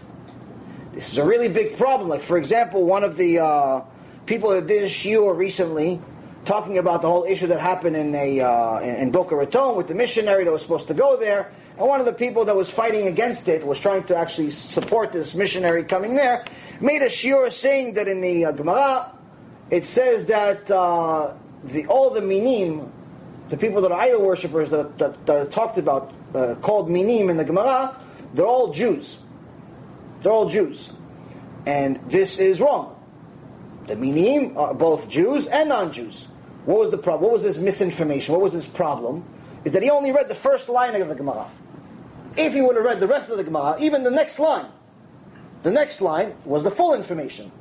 Problem is that now he made a video with just this one line. So everyone thinks that, listen, the guy's knows Torah, he's a rabbi, he's not getting paid for this, so it sounds like it's good. But the problem is now he has a bunch of misinformation disseminated to thousands and thousands of people because it only has part of the information. This is a problem. So misinformation is the second problem. The third big problem, which is a problem both in the frum world and in the non-frum world, but a bigger problem in the frum world, is exactly what this Mishnah is talking about, which is getting used to things. Making things routine. When you make things routine, you become a robot. If Hashem wanted robots, He wouldn't create man. He would just leave angels and that's it. Angels are in essence a robot. They're a spiritual robot. They do exactly what Hashem does. If they don't, Hashem punishes them and destroys them on the spot. So they have free choice, but not really. They have free choice, but if they use their free choice, it's against the will of Hashem, they get destroyed instantly. We, on the other hand, Hashem has, as it says in His Gemara, slow to anger, abounding in kindness, relentful in punishment, where even if He punishes us, He's merciful. So even going back to the original thing that started this question, which is the idol worship of the Mount Sinai, what happened, the Chet HaEgel, the golden calf, Hashem said, yes, I'm not going to destroy them. Because Moshe said, listen, if you're going to destroy them, destroy me first. Because Hashem said to Moshe, listen, let me destroy them and start a whole new nation from you, a better nation. You'll still live, you're tzaddik. I'll start something better from you. Moshe says, no, not only don't start anything from me, but actually erase me first. Because I don't want to go up to Shamayim, to Avraham, Yitzchak, and Yaakov and say, oh, you're the leader. You're that guy that destroyed all of our descendants. You're the guy. He's like, I'll be embarrassed being in front of my forefathers. I'm the guy that killed that got all of their grandkids killed. Who wants to be that? He goes, erase me first. Erase me from the Torah. Erase that I ever existed. I said, okay, fine. I'll listen to you, Moshe. I love Moshe. So he listened to Moshe. But the point is that Hashem still had to punish us. But the punishment, even after the mercy, even after the forgiveness, is still so big for the golden calf that Chazal tells us that until this day, till today, over 3,000 years later, every single time Am Yisrael suffers, any suffering, whether it's Chas v'Shalom, the Holocaust, the pogroms, the Inquisitions, anything, anti-Semitism, BDS, anything, anytime Am Yisrael suffers, part of the reason they're suffering is as a repentance for the golden calf. That's how big the sin is. And that's how big the punishment was, because Hashem said, if I give them the punishment in one shot, there's no way for them to survive. So I have to give them a little bit at a time until the end of times. Till the end of times. So, even his being slow to anger and being relentful in his punishment, we see how that works. And it says, do not judge yourself to be a wicked person. That's the last part of the Mishnah. So let's go into details. Unless you guys have any questions, we'll go into some of the details of this Mishnah. You have a question? Somebody raise their hand. I learned from Chassidus that God was actually pleased with Moses. Moses was the closest person to Hashem in history. That God didn't really want to extinguish the Jews. Right, exactly. And so that's the difference between Moses and for example, Noach, is that Noach was also given the news that Hashem wanted to destroy the world. But Noach didn't fight for people. Noach heard what Hashem said. He started building the ark like Hashem requested. But he didn't go. Anytime somebody came to him, asked him, listen, what are you doing? Started making fun of him. He says, listen, Hashem's going to destroy the world. Anybody came to him, he'd tell him. But he didn't go out there and start doing kiruv. So that's why they call the flood of Noach. Even though Noach was a tzaddik tamim, it says, they call the flood after his name, meaning they're giving him part of the fault. He knew the truth, he knew what was happening, but he didn't try to fight for anybody. Avraham Avinu, on the other hand, when Hashem came to him and says, listen, I want to destroy Sodom and Gomorrah, Avraham Avinu says, yeah, but what if there's 50 tzaddikim? Okay, if there's 50 tzaddikim, I want to destroy it. What if there's 45? What if there's 40? What if there's 30? What if there's 20? He kept fighting for them, to see maybe Hashem can save them. Hashem said, even if there's 10 tzaddikim in all of Sodom, I won't destroy it. Unfortunately, there wasn't. So he fought for them. Moshe Rabbeinu went even further. He didn't give an argument of if there's tzaddikim, save them. Moshe Rabbeinu says, listen, you destroy them, I'm not going to go against you. You want to destroy them, destroy them. But destroy me first. I don't want to witness it. I don't want to be part of it. I don't want to benefit out of it. I don't want to start. I want to be destroyed. I want to be destroyed. It's causing me such anguish. I love them. They're part of me now. I can't. It's like saying, listen, Chas v'Shalom, it's either you or your son. What do you mean it's either you or my son? Kill me first. Who wants to live without their son? In a sense, so it's the same concept. So Moshe Rabbeinu, We don't even know how significant Moshe Rabbeinu was. But that's the reason why Moshe Rabbeinu was the only one that ever spoke to Hashem face to face, was the only one that Hashem himself buried him. Now, Rabbi Shimon is telling us a few things that take everything we've talked about until now and put it upside down. Also, but he says very, very simple things. Things that all of us know, really not a chidush, things that are common sense. First he says, be very meticulous in reading the Shema. What's the big deal? The big deal is that even though all of us know this, we should really be careful when we not only Kriyat Shema, anything. You read Kriyat Shema, you should be careful. You read anything, it's the words of God, you should be careful. Right? The problem is, if we really were careful in reading Kriyat Shema, we'd actually understand what it means. If we understood what it says in Kriyat Shema, we would never dare to be politically correct. We would never dare to spread misinformation. We would never dare getting used to anything, because every time, if you actually understand what it says in Kriyat Shema, you get scared every time, oh no. Now everyone remembers the first few lines, V'ahavta et Hashem Elokecha, b'kol levavecha, b'kol nafshecha, you loved Hashem with all of your heart, with all of your soul, with all of your money. So everyone knows this first line. After you say Shema Yisrael, Hashem Elokeinu, Hashem Echad. After you say, Hear, O Israel, Hashem, our God, Hashem is one. After that, you go into the Shema Yisrael, which you're supposed to do a couple times a day at least.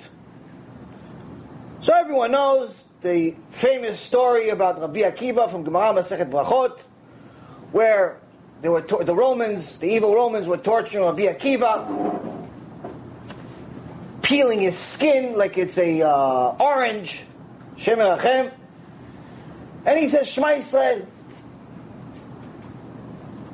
No crying, no complaining, no show me proof that God exists, none of that garbage. He is happy with what's happening, and when he's questioned, Rebbe, why don't you just say the real name of Hashem? You can kill all of them. You're such a holy person. Why are you suffering through this? He says, my whole life, I've been 80 years now, Baal Tshuva. He did Tshuva when he was 40 years old. He's now 120 years old. 80 years Baal Tshuva. 80 years became the biggest rabbi in history. Has 24,000 students, where the least of his student can revive the dead. The least. Lowest level student. Says, all my life, I've tried to fulfill Shema Yisrael.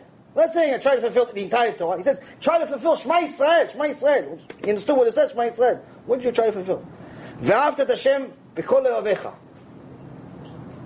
Love Hashem with all your heart. What does it mean? Study Torah non-stop. Hashem is number one. I tried doing that. As soon as I found out who Hashem was, I tried doing that. B'kol nafshecha.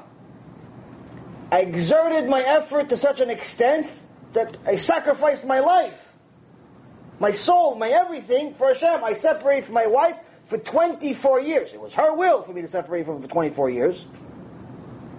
But to fulfill the will of Hashem, my soul went into it. But there was one thing I couldn't do. B'kol me'odecha, he did with all of his money. But I'm sorry, the nafshecha, the all of his soul, the levavecha he was able to fulfill, the nafshecha he wasn't able to fulfill. The levavecha was all of his will, he separated from his wife, but nafshecha, the soul, he wasn't able to fulfill. He says, listen, because even though I put all my heart, all my everything into it, I separated from my wife, I couldn't fulfill with the soul, because I still had my soul. So now I can finally die on Kiddush Hashem. I can say Shema Yisrael as I'm dying, and you want me to complain? I can finally fulfill this mitzvah. So, this is understanding Shema Yisrael, just the first line. But then it says, we go briefly into Shema Yisrael. It says, these are the things that Hashem commands you. It goes through details. First and foremost, teach your children Torah. So the first thing the Chazal is telling us here,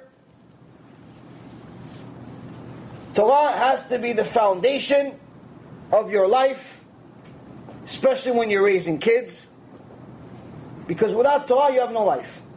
You have no connection to Hashem, you won't make it. You may make it as a kofar, you may make it as a rasha, but you're not going to make it to Olam Haba.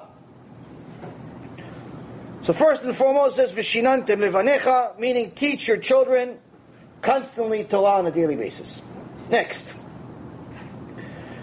והיה אם שמוע תשמעו אל מצוותי אשר אנוכי מצווה אתכם היום לאהבה את השם אלוקיכם ולעבדו בכל לבבכם כל נפשכם. Again, it's reciting another paragraph out of the book of Deuteronomy, chapter 11, verse 13 to 21, where it talks about how, again, remind yourself on a regular basis of all of these mitzvot and do them out of love. Don't do them like you're doing me a favor. Oh no, I'm keeping Shabbat because the rabbi said it's Mechal Shabbat is a bad thing, so I'm going to keep Shabbat. Like you're doing me a favor. Like you're doing Hashem a favor that you ate challah on Shabbat, or that you lit the candles, or that you're not driving. No, if you knew the significance of Shabbat, you knew the significance of the smallest mitzvah, you'd be excited to do it. The problem is we don't know. Oh, how do we know? We educate ourselves. So first is educate. Second thing is, once you educate yourself, start doing things out of love. This will eliminate you getting used to it. But then, it's the part that I think everyone misses every day. Despite of whether they read it 2 or 3 times a day, most people, mamash, act as if this part doesn't exist in this generation, at least from my experience. It says this exactly.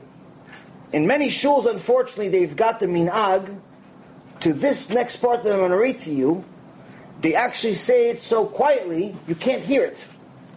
I'm serious, they can't hear it. This is the part, they say, don't say, you go to the Knesset, they get to this part, you're supposed to read the whole Shema Yisrael out loud. They get to this part, they say it quietly, you can't hear it. Every person reads it to himself. Which is the opposite of what the sages used to do. The sages used to read it extra loud. We're the opposite. Same thing of how certain parts of the Kriyat Torah, throughout the year, Parashat Kitavo, Parashat Bechukotai, there's a couple of parashot in the Torah that have curses in them, that have punishments in them.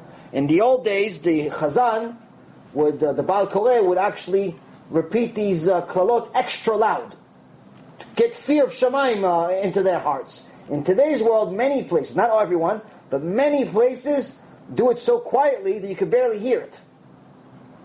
It's the opposite.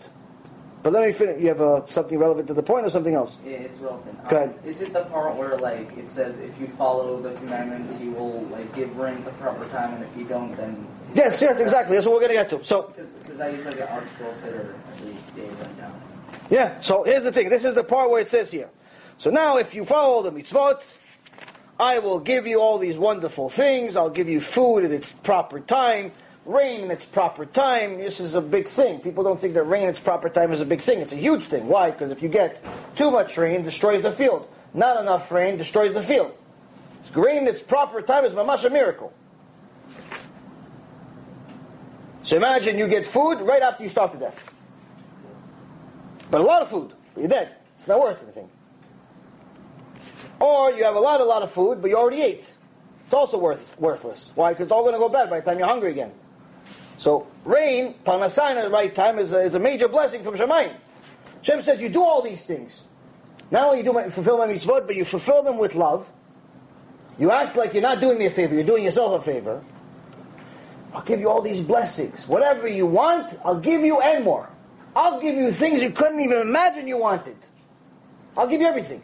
Shlom bayit, good kids, parnasat tovah, everything and anything you can imagine, and that's just a down payment for this 70, 80, 120 years you live in this world. It's not even a comparison of what you're going to get in the real world. Just do a few things. Say Kriyat Shema. Say, be nice to people. Give tzedakah.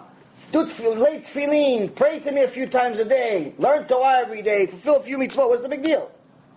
You're going to get all these things. But the problem is, we sometimes forget. So Hashem says, okay, in case you forget, I have something to remind you. In case you forgot. V'saltem ve'avatem Elohim acharim ve'ishtachavitem lahem. You turned aside and you worshipped other gods. And you bowed down to them. Then I will blaze you with anger. Hashem will blaze anger against you. He will restrain the heavens, and there will be no rain. And the land will not yield any produce, and you'll perish quickly from the good land which Hashem gives you. This tiny little thing I just read. This is the most critical part of the Shema Yisrael that you have to mamash tattoo to your heart. Why? Because it shows you there's a condition. Once you know there's a condition, everything changes. If your boss or your customer tells you, listen, you can do whatever you want. What are you going to do? You can do whatever you want. But if he tells you, listen, you can do whatever you want, but just in case you're not really sure what I mean, if you don't do what I want, if what you want is not what I want, then I'm going to send people to your house, they're going to beat you up nonstop. Just in case. Just letting you can do whatever you want. But I'm going to send people to your house, they're going to beat you up all day. So now you're going to say, oh, wait, hold on a second. Before I do what I want, what do you want? Because maybe we both want the same thing now. Because there's a condition now. And Hashem is telling you there's a condition. If you don't do what I want, then everything that I just promised you is not going to happen. But not only is not going to happen, the opposite is not going to happen. It's not like you're going to go from having large amount of produce to a little bit. No, he's saying I'm going to cease it completely. You're going to starve to death. You're going to get punished. Now everybody's saying, wait a minute, he's referencing here Elohim Acharim, he's referencing here idol worship. Oh, Hashem, not idol worship. I kiss the mezuzah, I go to the Knesset. Not idol worshiper. No, my friends. Elohim Acharim, if you look at the Gemara, Masechet Avodah Zarah, doesn't always mean other gods as far as bowing to some statue or the New Testament or any of that stuff. Elohim Acharim also means anything that steers your attention away from God, including your job, including money, including sports, including hobbies. Everything that steers your attention away from Hashem could potentially be, not always, could potentially be Avodah Zarah. To such an extent that the Gemara says that if you just burn the incense, some people like magic. And if you watch some of these illusionists of today, some of their tricks are astounding, making many people question whether these illusionists really are illusionists or they're actually using mystical powers from shedim, from demons, to do their magic. Because some of the stuff is, just quick hands, or they fool you with different things. But some things are almost like just ridiculous, where there's just no natural way to do it. So some people, myself included, believe that there's a possibility that some of these people actually use shedim, they use demons. And some people like this stuff, some people like to play Ouija boards. We're not going to get into all this crazy stuff, but the point I'm trying to tell you is that the Gemara says that if you just burn the incense like for a nice smell, but it's something that's relevant to demons, then that's considered Avodah Zarah. Something you just have incense. You want to burn it for a nice smell, but this is something you brought that's connected to a demon in some way or another, it's Avodah Zarah. If you work too much to the point where you're not going to learn Torah anymore because you can skip the Shiur Torah because you work too much, that's Avodah Zarah. You've turned money into your new God. So, point being here is that this is the part that's the most critical. This is the part that if we actually understood the consequence, the cost of us not doing it, number one, we'd be too scared to be politically correct. Number two, we never, ever, there's no misinformation here. There's no two ways of understanding this. There's reward, there's punishment. And three, we never get used to it, because if you actually understand what's being said here, how are you not going to be scared? Hashem is telling you outright, listen, you do it, Shecha, Ashrecha v'Ashrecha, you're going to get all the reward, you'll be in great shape. You don't do it, I'm sorry to tell you, but you're going to get the worst possible punishments that mankind has ever seen. It's the worst thing. So now, he's telling you how, once, if you don't do it, you do tshuva, you put these words back onto your neshama, you start doing tefillin. How do you protect yourself? You put tefillin on, you put tzitziot on, and so on and so forth. So, the first thing that Rabbi Shimon is telling you is that if you actually put serious kavanah into your Shema, into your simple Shema Yisrael, already changes your whole day. Just understand the words you're saying. Read it, don't worry about what the Keilah is doing. You read it, take your time. But understand what you're saying. If you don't understand Hebrew, read it in English. If you don't understand English, read it in Russian. You don't understand Russian, read it in Arabic, whatever. Read in whatever language you speak. If you don't understand any language, have somebody explain it to you. But you must know what it says. To just read it like a robot, that's not what Hashem created you to do. He didn't create you. He didn't want you to be a robot.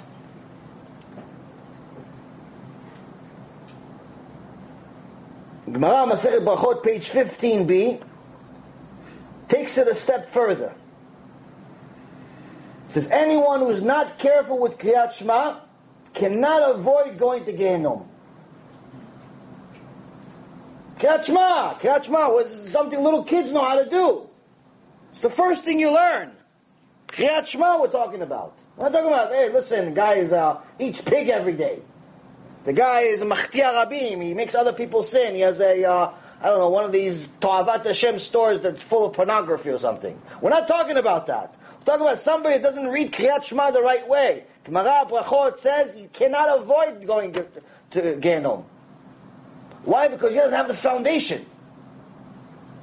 He doesn't know what he lives for, Bechal. He doesn't know there's a consequence. He doesn't know why he's even here.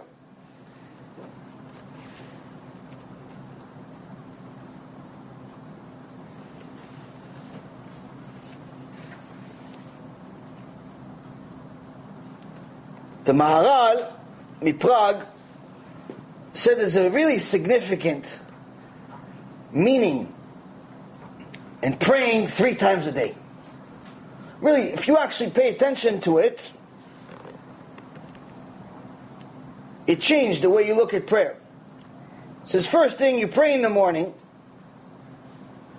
In reality, what your Yetzer Hara really wants to do is pamper yourself, sleep a little longer, eat. You don't want to go pray to Hashem. You want to do everything else but pray to Hashem. Let's be real here. You want to be in the bathroom praying with your phone for 5 hours. You want to look at some sport. You don't want to go pray to Hashem. Since the first thing you're doing, Hashem is requiring you to go pray to Hashem. This is to remind you to recognize that you need Him.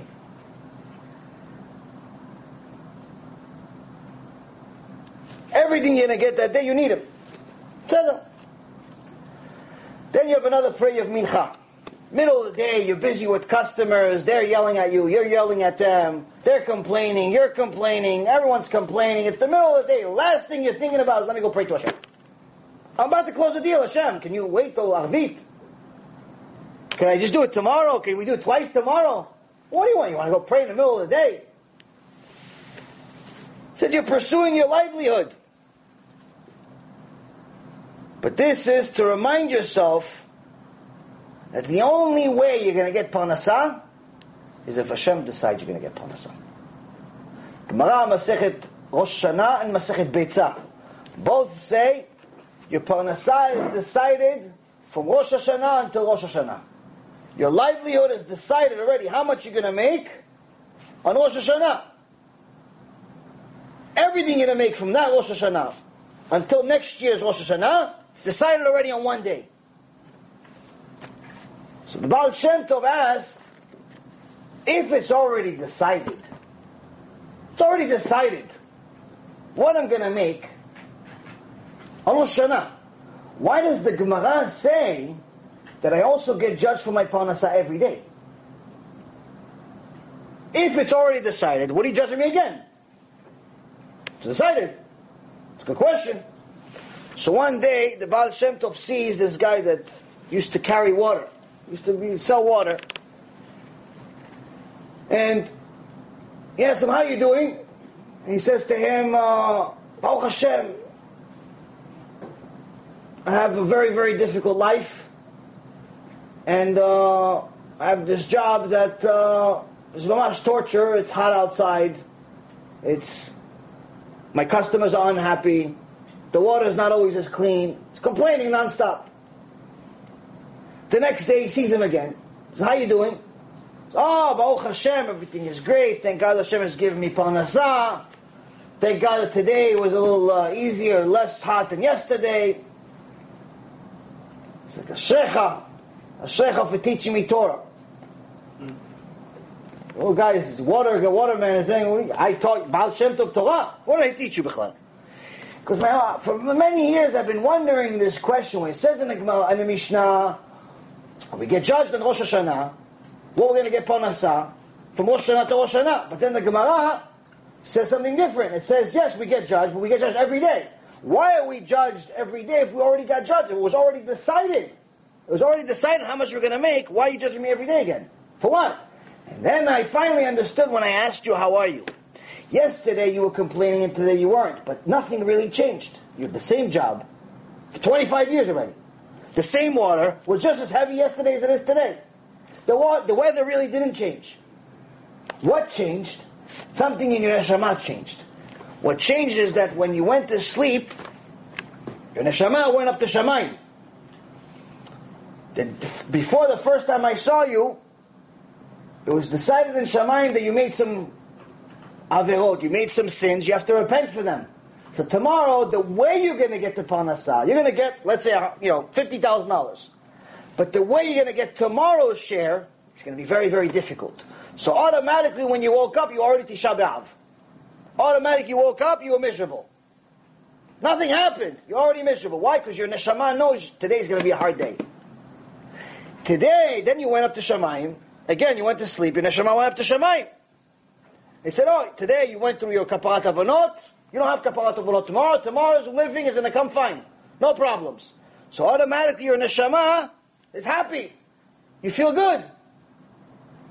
So now I finally understand. Even though it's decided in Rosh Hashanah how much I'm going to make, they decide every day how I'm going to make what I'm going to make based on my actions. That's why sometimes you wake up happy, sometimes you wake up upset.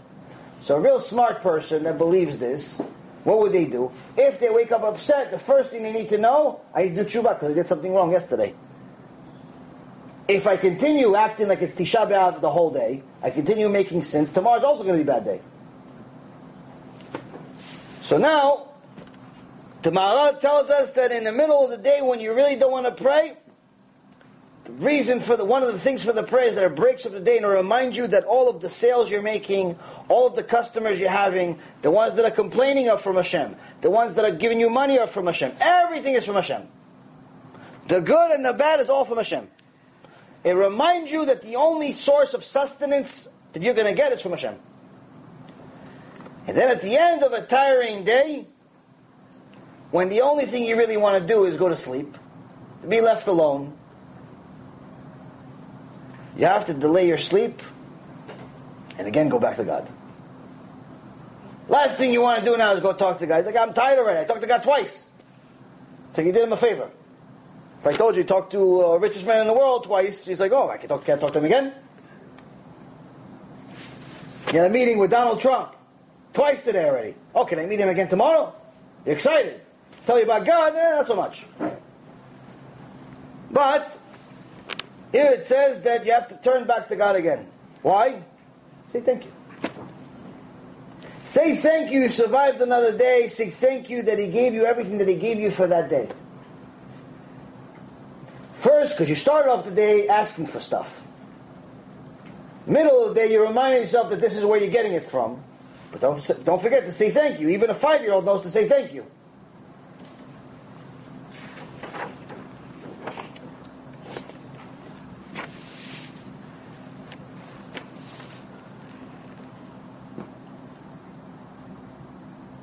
The other thing that the Chazal is telling us about the Shema is that it contains the main articles of Judaism in general. Your whole belief system, the foundation of your entire belief, in Hashem Yitbarach is found in Shema Yisrael. First thing is the unity of God. Automatically you destroy Christianity, Catholicism, and anything relating to anything other than Hashem Yitbarach. When as soon as you hear Hashem is one, that's it. There's nothing else. There's nothing else. There's no 3 gods, 2 gods, several, nothing. There's not. That's it. There's only one God. Second, you have a duty and a mitzvah. Both of them are different mitzvot out of the 613 mitzvot in the Torah. You have a duty to love Hashem, and you have a duty to fear Hashem. It's a mitzvah out of the 613 mitzvot. I know most people don't know the 613 mitzvot by heart. It's one of the 613 mitzvot is to love Hashem, and another one of the 613 mitzvot is to fear Hashem. And Shema Yisrael reminds you of both. Next thing is, it reminds you of your obligation to study Torah. You're not doing him a favor. You're studying Torah, as we learned last week, because Torah is not something you can inherit. Even if your father was a big Talmid Chacham, even if your grandfather was a rabbi, everybody tells me their grandfather was a rabbi. It means nothing. Maybe that's why you're still alive being a Mechalel Shabbat, but other than that, it means nothing. He's in Gan Eden. You're maybe going to Gehenom if you don't start keeping Shabbat. The fact that he's a tzaddik doesn't help you. So, I'll finish this point and I'll answer the question. So, next thing is, you can't inherit the Torah, you have to study it. That's the third point.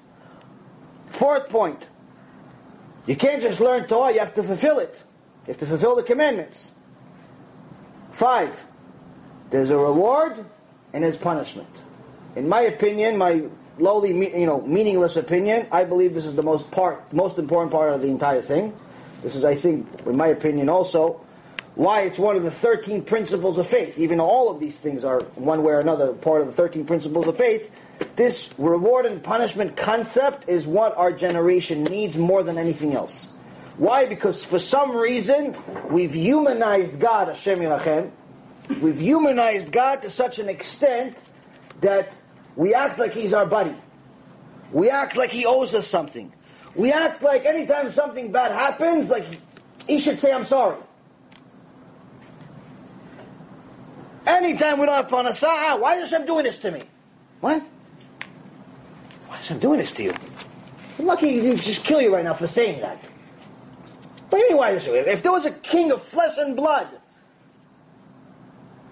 just beat you up, just got you beat up, just took all your money, just killed somebody, just whatever, just insulted you in public. You say, hey, what are you doing this to me? No, you wouldn't dare. You'd put your head back into a little turtle cave. I'm sorry, Your Honor, I'm sorry, I'll do it better next time. For a king of flesh and blood, you start crying saying, I'm sorry. For Hashem Yitbarach, you say, why are you doing this to me? The chutzpah that you have, you're asking, why are you doing this to me? Why don't you look in the mirror, why is He doing this to you? Why are you doing it to him? You kfui tovah. Why are you mechalel Shabbat? Why you go looking at women that you're not allowed to look at? Why are you eating not kosher? Why are you not fulfilling the Torah? Why do you have so many flaws? And you're not even trying to work on them. If you were trying, ashrecha, good job. Of course, you're expected to sin, but at least you're trying. If you're not trying, you dare even complain to Hashem. Why are we at such a far level? Because we don't think there's reward and punishment. We just think there's reward. We think of God as a lotto ticket. He's supposed to give us stuff. Like the idol worshippers, they created Santa Claus. Shem Elachem. The rest of us have created something else. We think that God is like, just gives us stuff. Yes, He gives us stuff, but part of that stuff is punishment too. Punishment is also a reward. He wakes us up. So that's the next point. The next point after that is that we're taught in the Shema Yisrael to be cautious of the forces of desire and heresy. We have to control our midot. We have to control our desires. One of our desires is going to be things that are outright against Hashem. Sometimes we have the zchut to desire Torah. Sometimes we have the zchut to desire to fulfill mitzvot. But most of the time, our desires are the opposite of what Hashem wants from us. Are the opposite of what even our own neshama wants from us. What do we desire? We desire things like sex. We desire things like money. We desire things like kavod. We desire a lot of the things that are poison for our neshama.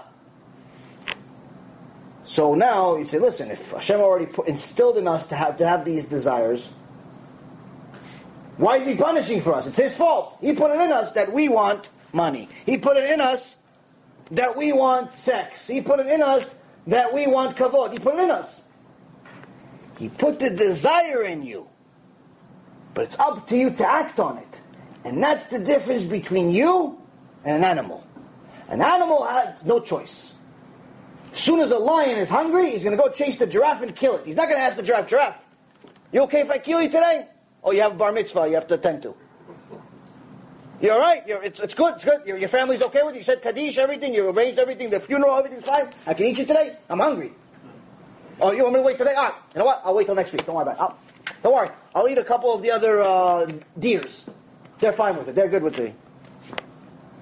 Lion's hungry, he goes, he kills everyone. That's it. There's instinct. Tiger is hungry, goes, kills anyone. The snake is the only creature of even when he's not hungry, he still eats. It's pure instinct. Because everything tastes the same to him. Whether it's a rat or it's anything else, as soon as in front of him, as soon as he has prey in front of him, he eats it. It's pure instinct.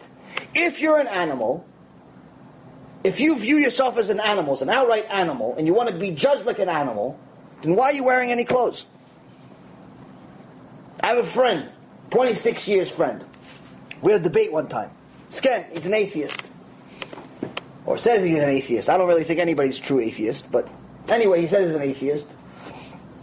And one time I had this debate, and we got to a point where he says, I told him, listen, obviously we're not monkeys.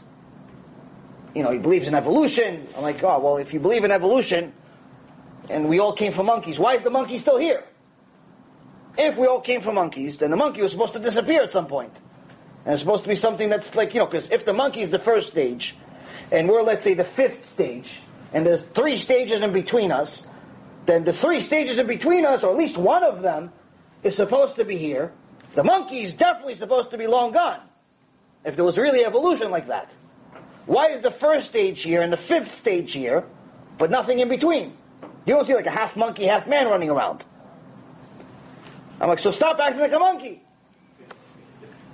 And he says something really stupid, but it stuck with me. He says, no, but you know what? I don't really see much of a difference between us and monkeys. And initially it caught me off guard. And it's the last thing I expected somebody smart to say, because he's a he's a brilliant guy.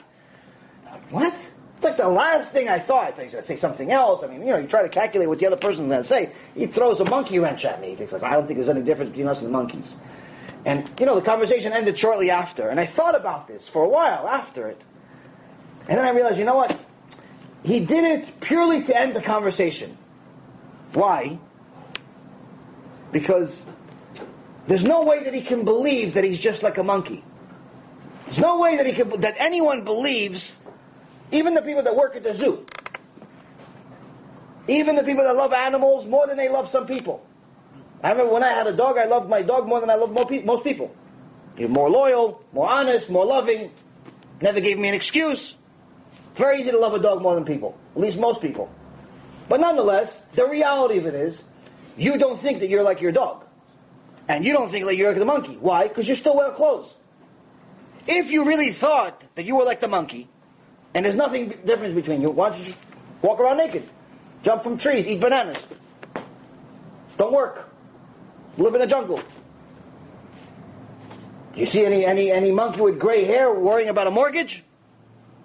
Any monkey worrying about what degree he's going to get in college, or whether he's going to get into Pace University or Princeton? You see any monkey worrying about his degree, or whether he's going to become a rabbi one day? Or he's going to fulfill any mitzvot? No. So why don't you go be a monkey? Go, enjoy. You can't be both. You can't be monkey with clothes on, because that's a circus act. So don't be a circus act. So, next thing is that the desires that we have, they destroy us to such an extent that a small desire, according to Gemara Masechet Shabbat, page 105, it says, this is the way of the Yetzer Hara. First he tells you this, then he tells you that, then he tells you this. You keep following what he says. First he tells you, listen, just eat salad. A salad. Small salad at Starbucks. Salad. This rabbi's a fanatic. What could possibly be wrong with a salad? So first he tells you, eat a salad. Then he tells you, eat the chocolate bar. Even though the chocolate bar doesn't really have a kosher symbol on it, what could possibly be wrong with a kosher, with a chocolate? It's chocolate. If you look at the ingredients, most likely it's Beatles, but nonetheless, the rabbi is a fanatic. Then he tells you from salad, he tells you chocolate. Then he tells you, you know what, this whole Shabbat thing, you can keep the first day. Keep Friday, sleep most of Saturday. But as soon as you wake up at 4 o'clock on Shabbat, on Saturday afternoon, if Shabbat's over, you kept all of Shabbat. You didn't, it's Hashem's fault. Play with your phone, drive in a car, watch a little TV. It's rabbinical. It's rabbinical. Start creating things. And little by little, the Satan leads you slowly but surely away from the truth to such an extent that it says in the Shema Yisrael that eventually you start worshipping idols. That's exactly what the Gemara says. Little by little, he starts with some small sin, bigger sin, bigger sin, bigger sin, bigger sin, bigger sin. Now, a lot of people have this confusion about rabbinical mitzvot. I think, listen, this is rabbinical. It's not really from the Torah. It's rabbinical mitzvot. And they figure that, you know what? If you play with the phone, if you drive a car on Shabbat, then obviously that's a biblical sin because the car is fire. And it says in this week's parasha, Parashat Vayekel, in chapter 35, verse 3, he starts actually verse 2. ששת ימים תעשה מלאכה וביום השביעי יהיה לכם קודש שבת שבתון לאדוני כל העושה במלאכה יומת לא תבערו אש בכל מושבותיכם ביום השבת. On 6 days work may be done, but on the 7th day shall be holy for you, a day of complete rest for Hashem. Whoever does work on it shall be put to death. You shall not kindle fire in any of your dwellings on a Shabbat day. This is this week's parasha. Believe it or not, last week Parashat Kitisa also talked about death penalty for Chilul Shabbat. And as many of you that went over through the Chumash know that almost half the Torah talks about Shabbat. Which is part of the reason why we mention it so much, and I actually want to do a whole shiur today about Shabbat, but apparently that wasn't the what Hashem wanted yet. But anyway, so most people say, you know what, okay, Shabbat, fire, we know that a car is fire. Why? Because even if whether you want to do logic, you know that you're turning on an engine is fire, the gas is fire, the engine is fire, it's all fire. But if you want to look at an engineer report, I have a student, I think he's based out of Canada, who actually is an engineer. He says and he calculated how many fires do you light when you're driving a car. He says with an average car, not a Ferrari and not Formula One and not a Tustus, a regular basic car, a little Honda Accord or something. So you're driving 60 miles an hour, you're lighting no less than 6,000 fires. No less than 6,000 fires for driving regular speed limit. But that's just one every time you press the gas pedal. Not the whole time, not from the trip from the house to the Beknesset on Shabbat is 6,000 fires. Every time you press the gas pedal, it's 6,000 different fires. So already we know, okay, this is a problem. It's not one fire, it's 6,000 fires. 6,000 sins. Pseudo, we get it. No good. But now, people say, but this is all rabbinical sins. This is all biblical sins. But, what about the phone? What about the phone? Phone is not it's not really fire. TV is not really fire. It's not. As a matter of fact, Rav Soloveitchik, Zecher Tzaddik V'Kadosh Livracha, he said that when they came out with electricity and so on, they were actually looking for ways to make it not allowed. Even though it wasn't mamash fire, like we know fire, they were looking for ways to make it not allowed. Why? Because they knew that if they make electricity allowed, permissible, slowly but surely there would be no longer Shabbat. So they made it a rabbinical gzerah, no electricity on Shabbat unless you leave it on or you have a timer and so on. But this is the fence around the fence that Hashem permitted the sages to have. Which includes your phone, which includes your television, includes all of these things that you don't think are fire, you don't agree that are fire. It's really fire, but nonetheless you don't agree. You say it's only rabbinical. So, and we think it's not really a big deal to go against what the rabbis say. So if you look at Proverbs, written by the wisest man that ever lived, and he says this, Mesir azno mishmoa Torah gam tfilato to'eva. If one turns aside his ear from hearing the Torah, even his prayer will be considered an abomination. So Shlomo HaMelech, the wisest man that ever lived, is giving us a small, tiny little reminder. Hashem implemented the Torah. He gave us the basic laws of the Torah, but He also gave us the sages to deliver it to us. And part of the rule is for the sages to put a fence around Hashem's fence. Meaning, if someone makes a biblical sin, someone makes a deoraita sin, they light an outright fire, they sow on Shabbat, they do something like that, there is no tshuva, it's death penalty. If there's witnesses to it at the times of the Bet HaMikdash, there's no tshuva for it. If they made an accidental sin, then there's tshuva, they have to bring a korban. But if they made an intentional sin, they sowed. Not lit fire, they just sowed. Sowed a little bit. People told them you're not allowed to. Next weekend they came back and sow him again. He said there's no tshuva, they kill him. They have to stop with the worst possible punishment. So, this is, again, after warnings, and it goes to trial, and so on and so forth. So we think, okay, listen, this is a biblical sin. So to get to that point, we don't want anybody to get to that point. So the rabbis were charged with the responsibility to get people as far from that sin as possible. Meaning, they would put a fence around the fence. In a sense, saying, let me get you not only to not make that sin, but to not even get to something that technically really isn't a sin, that's a biblical sin, but is going to get you one step closer to making the real biblical sin. So not only are you not allowed to light fire, but now you're not even allowed to watch TV. Because if you watch TV, then you're going to think that, hey, if I could press a button to turn on my TV, what's the difference if I press a button to turn on my car? If I do one thing, it's going to lead me to other things. If, let's say, for example, there's something called a concept called muktzeh. If I were allowed to, let's say, pick up the pen and put it away, then I would say, what's the big deal? I already picked up the pen. What's the difference if I start writing? I'm only writing 5 words. I'm not writing I'm not writing a Megillah. I'm writing 5 words just to remind myself what I need to do on Monday. So there's a fence around the fence. So there's certain things that the rabbis implemented to protect us, to not get us to the ultimate sin. But for the honor of Torah, Hashem said that a Talmid Chacham is more valuable than a prophet. And therefore, it says that if someone, Shlomo HaMelech says, if someone doesn't want to hear his Torah, doesn't want to hear Talmid Chacham, doesn't want to hear Rabbi Akiva, doesn't want to hear what the Gemara says, doesn't want to hear what the Gedol Hador say, doesn't want to hear what the Poskim say, just says, no, I'm going to decide for myself what's fire, what's not fire, what's muktzeh, what's not muktzeh. I'm going to decide to just listen to the written Torah. I'm not going to listen to the oral Torah. He says, just remember, you want to do that? Fine. Just remember, when you pray to Hashem, your prayer is considered disgusting. Forget about the fact he's unhappy with you. Forget about the fact that obviously you're making sins.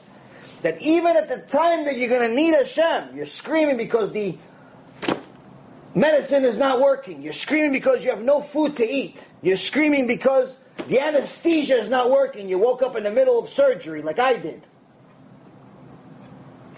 You're screaming because the painkillers don't work. Screaming, Hashem, help me. Shlomo HaMelech says, what? What did he say? I'm busy right now. I'll get back to you. A couple of hours. What do you mean? I'm dying here in pain. When I asked you to keep Shabbat and listen to my rabbis, you didn't listen. Why should I listen to you? It's to that extent, it's mamash something that Hashem takes very seriously, very, very personally. Why? Because his Talmidim Chachamim, his sages, that's his company. That's who advertises him all day. That's his number one employees. That's his children. That's his number one children. It's the best ones. You gonna go against them? So this is another thing that we have to remind ourselves in Kriyat Shema. Get ourselves away from this thought of finding our own way. There's a way, there's a Masoret, follow it. Don't try to become Rashi. Don't try to become Tosfot. Don't become the next Rambam. There's a way, there's a system, find a Rav, stick to him, that's it.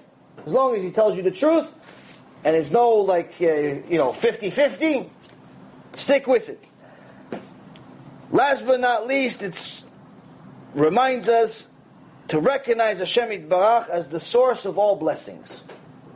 Everything and anything that's any good, bad, or indifferent comes from Hashem. That's what the Kriyat Shema is supposed to remind you every day. The good, the bad, and the things that you have no idea what they are yet, all comes from Hashem. If you really have your brain and neshama rewired to think like that, you'll never complain again. You'll mamash live a lifestyle like Rabbi Akiva, where he said, everything that the merciful one said, everything that the merciful one does, is always for the best. Gemara Masechet Brachot, the last page. Everything that he does is always the best. What do you mean it's always the best? How could it be the best? Maybe it's second best, maybe third best. It says Hashem, unlike us, has an infinite amount of options. Let's say if I want to go from here, I need to go to New York in a couple of weeks. There's a lot of different options that I could take. I could go there by plane. I could go there by several different types of planes. I could use JetBlue if I want to have a decent flight. Or I could use Spirit if I want to torture myself. If I want to bring myself in Kapat Avot, I use them. Or I could use American Airlines if I want to pay extra. I could do all these things. I could use plane. But then if I don't want to go to plane, I want to go by car. If I have nothing to do with my life, I want to drive for a day and a half, I'm going to use a car. Or I could use a boat. Or I could use a helicopter if I have infinite amount of money and I want to spend it on gas. Or if I'm just really bored and I want to make a movie, then I'll just walk there. I'll be the next Forrest Gump. Point is, there's a lot of different options for me to get from point A to point B. Hashem, le'avdil, has much more. But unlike me, where each one of my choices has consequences, and each one could be better than the next, and I don't really know which one is the best. I could pick JetBlue, but JetBlue could have a delay. I could pick Spirit, but Spirit may have a new plane, and that's the biggest one. I could choose walking, and I end up meeting, Mashiach on the way. I can do something, each option that looks the worst can be the best. I don't know which one is the best, really. I'm guessing. Hashem doesn't guess. Whatever Hashem does is always the best option out of all of the possible options that could ever be.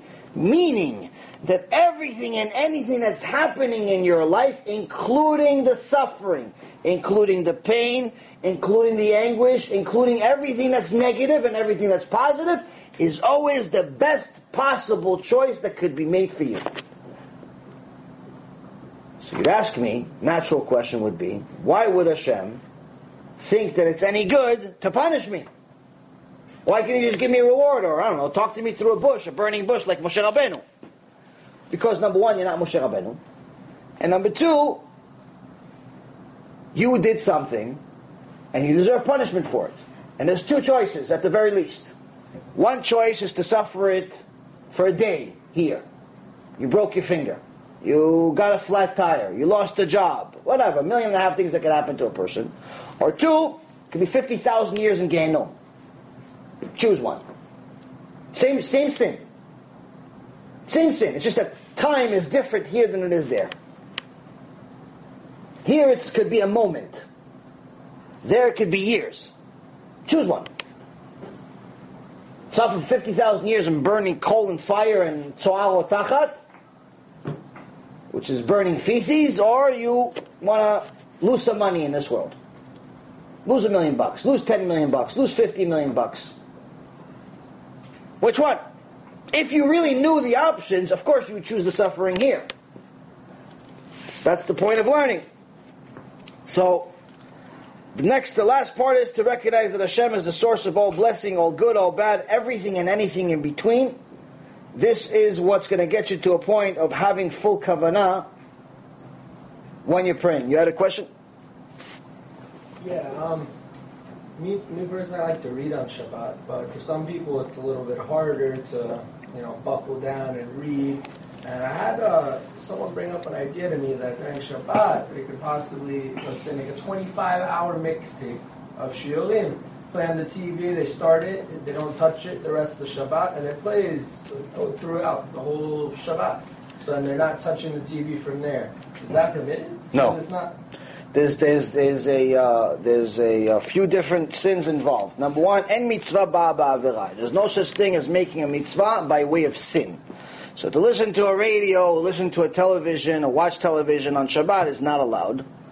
So even though to listen to a shiur Torah is allowed, you're doing it in a disallowed way, in a prohibited way. So you're not allowed to make a mitzvah by way of avera. That's number one. Two, the reason why technically you're not allowed to watch TV, because technically if you just started to keep Shabbat, many rabbis will tell you let's say some people will have a problem with TV. They watch TV on Shabbat. And you tell them, listen, don't watch TV. They say, you know what, I'm not going to do anything. I'm not going to keep nothing, and, I have to watch TV.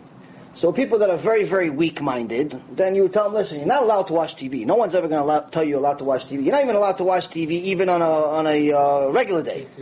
Takes you away from Torah. It's complete garbage and a million other things. I mean, shiur Torah on TV is right. You're not listening to shiur Torah on Shabbat. Let's be real. If you listen to shiur Torah on Shabbat, then you can go to Beit Knesset. You go to a million ways. Yeah, regular days.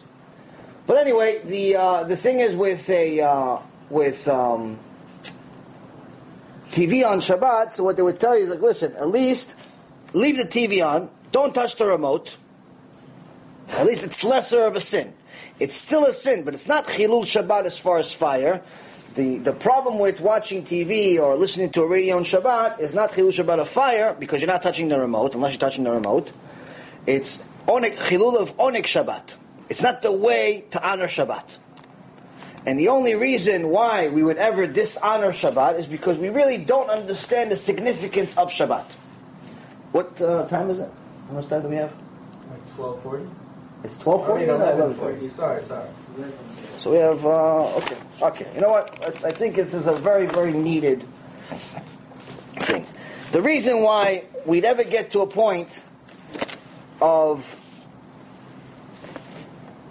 not even just chilul Shabbat, of driving in a car on Shabbat, or watching TV on Shabbat, or playing on a phone on Shabbat, or doing anything that's not only just chilul, but also chilul of the oneg of Shabbat, the honor of Shabbat, is because the reality of it is that we don't know the consequences.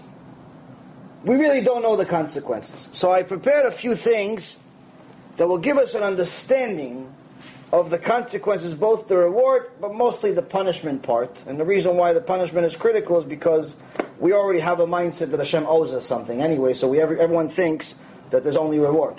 So it's important for us to know a little bit about the punishment. A lot of people think that I mention Shabbat very often. And as I mentioned previously, Shabbat is mentioned in nearly half the Torah. It's mentioned more times than anything else except conversion, except Hashem's special love for converts. Why is Hashem mentioning the honor and the observation of Shabbat more than anything else? Because it's literally the foundation of Judaism and belief in Hashem Yitbarach. In Parashat Bereshit, Hashem tells us that He created the world in 6 days and rested on the seventh. Not because He needed rest, not because He needed a break, but rather because He did something beyond what you would think He's able to do, which is He refrained Himself from creating. The only reason why Hashem created Shabbat is for you. It's not for Him. He's already perfect. He's already perfect. He was perfect before the world. He's going to be perfect after the world. He's perfect during the world. The only reason why He created anything is because good is known to be good by its creation of good. You know whether you're a good person or not by whether you do good things or not. If you say inside your heart, I'm a good person, but in reality you're a Nazi, you're not a good person. You're just lying to yourself. If you say that you're a good person, but you're the stingiest person on earth, you don't give any tzedakah, you don't even want to give your wife any money to eat, you're not a good person. You're just a liar that's fooling himself. But if you give tzedakah, you're a Baal Chesed, you help people in all different ways, then you potentially could be a good person. Still doesn't necessarily mean you're a good person yet, but you're doing good things. Now, Hashem is good, therefore He created good. He created a way for us to benefit out of His goodness. But during His creation, He says, I want them to feel like me. I want my creation to feel like me. Now, obviously, they can't be God. But I want them to have a feeling like I had when I created. Therefore, I created things on 6 days, and on the 7th day I stopped creating. Now, if I stop creating, that's a certain feeling that Hashem had, and therefore, if we stop creating as human beings, as Am Yisrael, therefore, we have, in essence, a feeling like God did. Now, if that's not enough of an explanation, Hashem says, listen, everything that was created in His world, His essence, is a way for us to honor Hashem. In this week's parasha, Parashat Vayekel, after the first couple of verses that I just read to you before, that talk about Shabbat, the rest of the parasha repeats what's mentioned already in the last couple of parashot, which is the construction of the tabernacle, the Bet HaMikdash of the desert. The tabernacle, the Bet HaMikdash of the desert, was actually holier than the first and second Bet HaMikdash. It was never destroyed, it was just dismantled, and it was holier than all of them. And Hashem is giving us precise instructions in this parasha, in last week's parasha, and next week's parasha, of how to build it. Exactly what to use, the measurements, everything and anything, who can donate, who can't donate, everything, all the details of how to build Hashem a house on earth. But before this, He mentions, don't violate Shabbat. What does one thing have to do with the other? What is a whole parasha is talking about building Hashem a house on earth, and He's giving you the details, the measurements, who to hire, who to fire, who to contract, who to get titles from, where do you get the trucks, where do you get the best prices. What does it have anything to do with don't violate the Shabbat? It has nothing to do with it. Or it has everything to do with it. Chazal explains to us that the reason why in the beginning of this parasha, and actually other times in the Torah, it's mentioned Shabbat, right before, right after the discussion, the lengthy discussion of the details of the building of the Mishkan, the tabernacle, is because from here, from the building of the Mishkan, is where we learn of the 39 things we're not allowed to do on Shabbat. Everything, all 39 actions that were used to build the Mishkan, all 39 actions that were used to build the Bet HaMikdash of the desert, the holiest thing that ever existed on this planet, all 39 things that we're allowed to do there, you're not allowed to do on Shabbat. Why? Why those 39, not some other 39? What's the connection? It's a constant reminder to each and every single one of us that Shabbat is so holy that even to build God's house, you're not allowed to do on Shabbat. Even to work for God and building Him His own house that He commanded you to do in the first place, you could only do during 6 days, but you can't do on the 7th day. So obviously, if you can't work for God on Shabbat, who tells you that it makes any sense for you to go work for your company on Shabbat, for your customer on Shabbat, for anyone on Shabbat?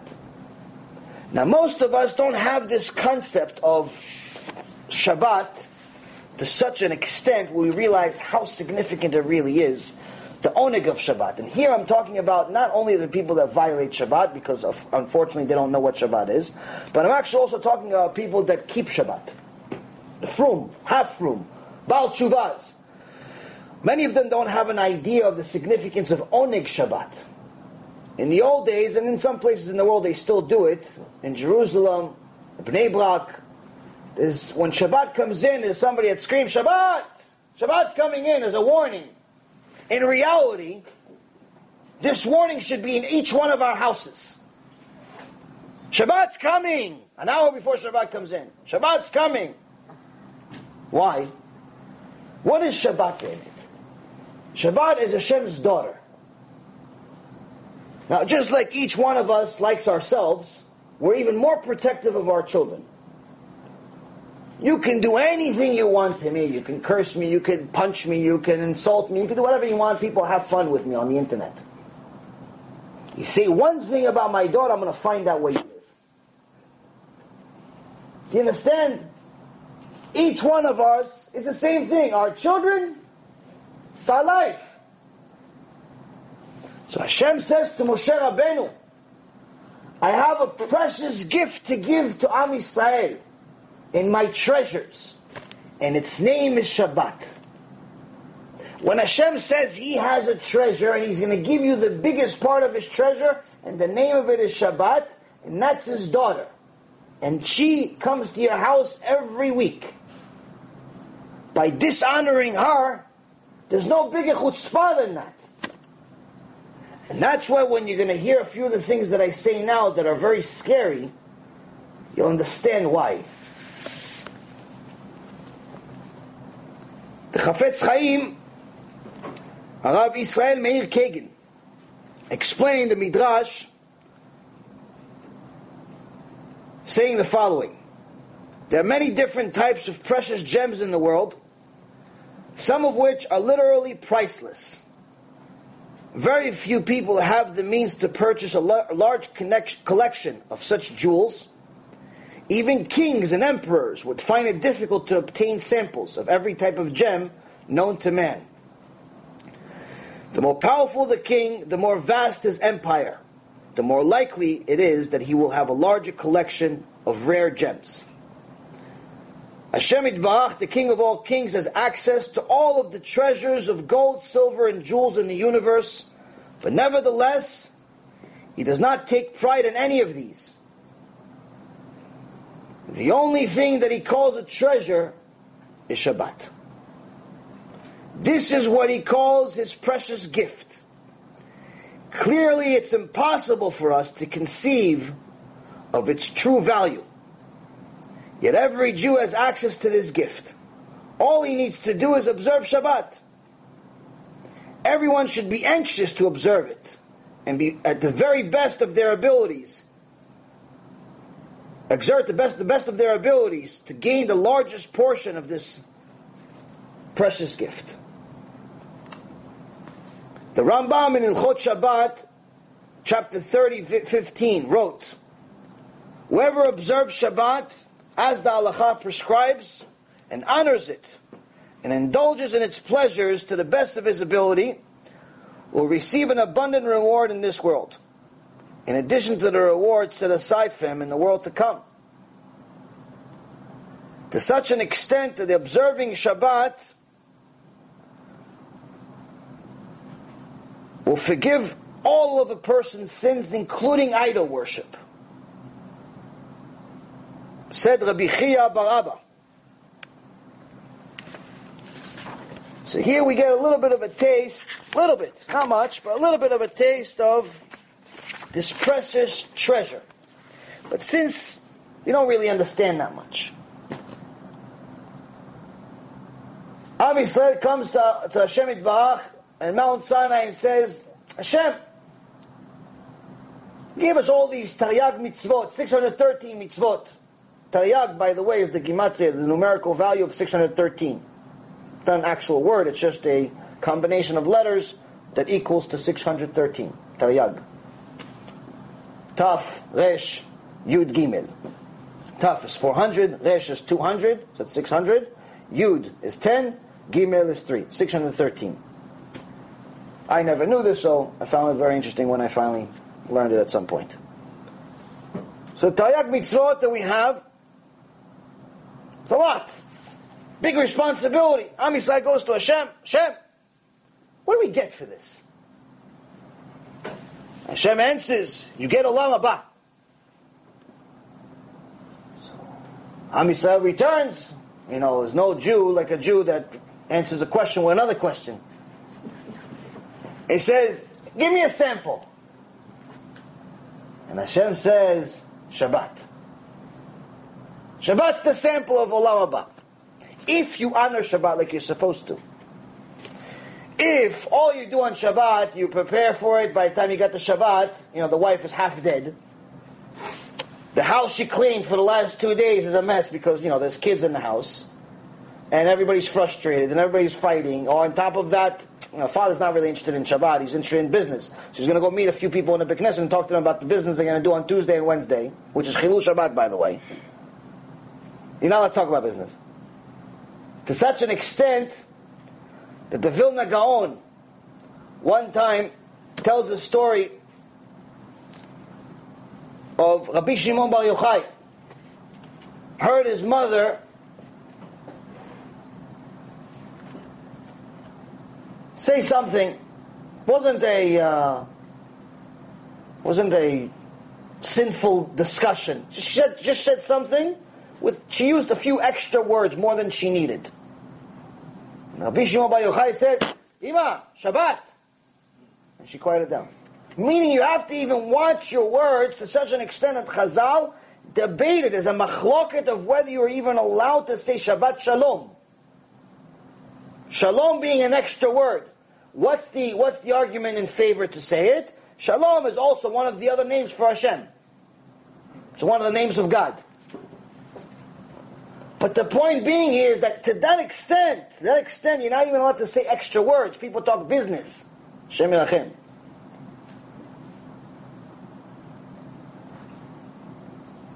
Rabbi Eliezer Papo, in his famous, well-known Pele Yoetz, cited the Chidah. He said, there's no cure for our souls other than to observe Shabbat. Even if we do complete Shuvah for all of our sins, everything depends on our observation of Shabbat. We've suffered countless tragedies because of our laxity of observing Shabbat, and there's no doubt that we've languished in the exile for many hundreds of years because of this sin. Gemara Masechet Shabbat says that the reason of why the Beit HaMikdash was destroyed was actually because of Chilul Shabbat. The idol worship that they're talking about, it wasn't just idol worshipping of different psalim, different idols. Also idol worship of Chilul Shabbat. Because Chilul Shabbat and idol worship are considered the same in Hashem's eyes. There's a few things that will give us a little bit of Yirat Shamayim. The Rambam wrote in Ilchot Shabbat 30, someone who transgresses any of the other mitzvot of the Torah is still considered a Jew. Eats non-kosher, goes with a woman he's not allowed to be with, Shem Yerachem, does many other sins he can do. Still considered a Jew. A wicked one, but a Jew. But someone who publicly desecrates Shabbat, drives to Beit Knesset on Shabbat, lights a cigarette on Shabbat, watches television, everyone knows that he learned that he's watching television on Shabbat. He's a public desecrator of Shabbat, meaning, as the Gemara Masechet Avodah Zarah describes and defines what a public desecration of Shabbat is. It doesn't mean you have to be outside telling, hey everyone, I'm lighting fire. Hey everyone, I'm driving on Shabbat. No, as long as 10 people know that you don't keep Shabbat, every sin you make on Shabbat is considered befaresia. It's considered a public sin. 10 people need to know, not need to see. Rambam says someone who publicly desecrates a Shabbat is considered for all halachic purposes to be on the level of a member of the idolatrous nations. Not a goy, but an idol worshipper. A goy could be a tzaddik. A goy could be Job, a Yov, prophet, amazing. No, we're not talking about that. Talking about someone, a Jew that's a Mechalel Shabbat, is an idol worshipper. He's To'avat Hashem. The Holy Zohar says,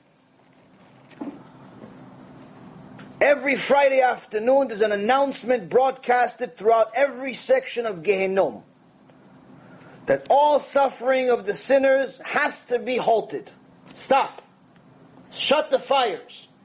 Gehinnom has a break. Gemara in Megillah says exact measurements of Gan Eden. We know exactly how big Gan Eden is. But he said Gehinnom has no size. It continues expanding. Because many more sinners than there are righteous people. But even Gehinnom has a break. Shabbat. But for those who did not observe the Shabbat while they were alive, the fires of Gehinnom are not extinguished. It continues for them. They continue getting punished even on Shabbat. Another part of the Zohar in Parashat Bamidbar.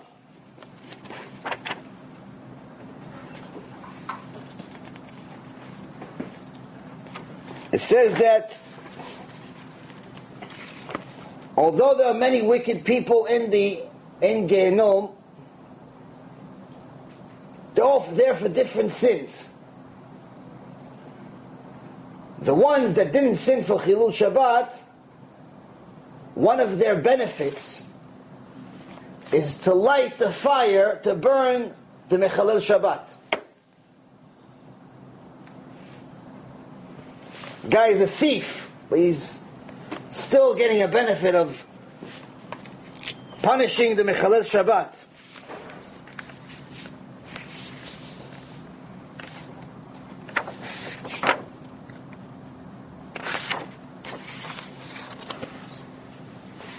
As we mentioned before, Hashem created Shabbat for us to give us a feeling like He had. If He had feelings, this is what He would feel. He stopped creating.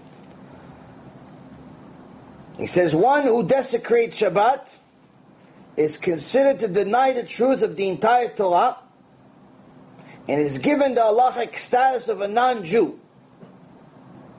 This is in Pitei Tshuva by Rabbi Akiva Higel and also by Rabbi Akiva Higel. Why do the Poskim say it to such an extent? Because someone who desecrates Shabbat is in essence saying that Hashem didn't create the world in 6 days and rested on the 7th. So it's the same thing as if he said that Hashem didn't create the world at all.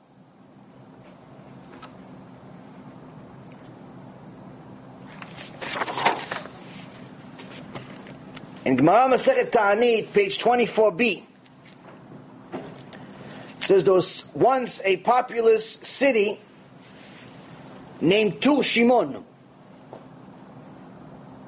Eventually, Hashem punished the city and destroyed it. What happened? The people in the town started playing with a ball on Shabbat. In a place where there was no Eruv, they weren't allowed to play in a ball. For playing with a ball. Not for driving on Shabbat, smoking cigarettes. Hashem destroyed an entire city.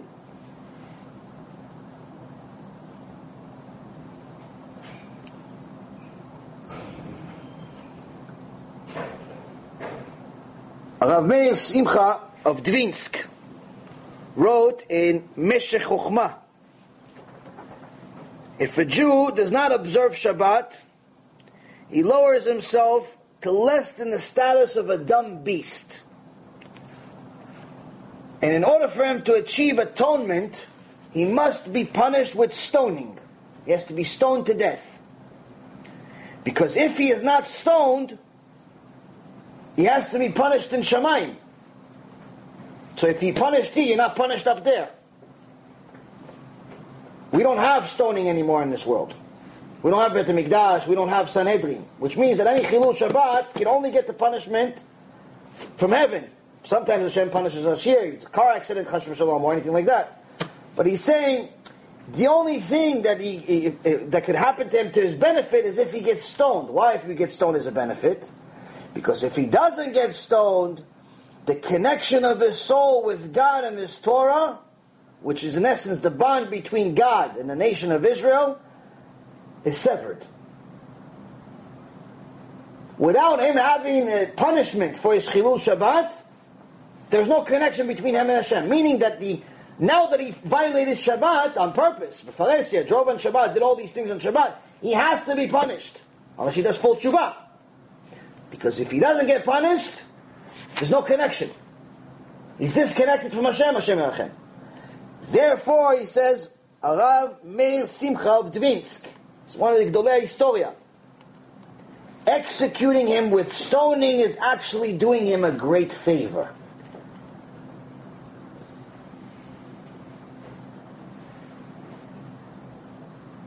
Rav Meir Kagan again, Rav Yisrael Meir Kagan again says, someone who desecrates Shabbat is liable to be punished with karet. What's karet? Karet includes the consequences of dying childless, not having any kids, never bearing any children, losing one's children, Hashem Yerachem, kids die because of this. He says, it amazes me that people can simply ignore this reality.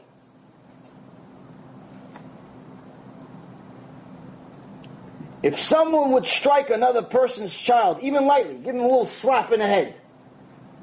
You see someone's little kid, you don't like the kid or whatever, it's something you think you're playing or whatever it is, you slap the little kid in the head.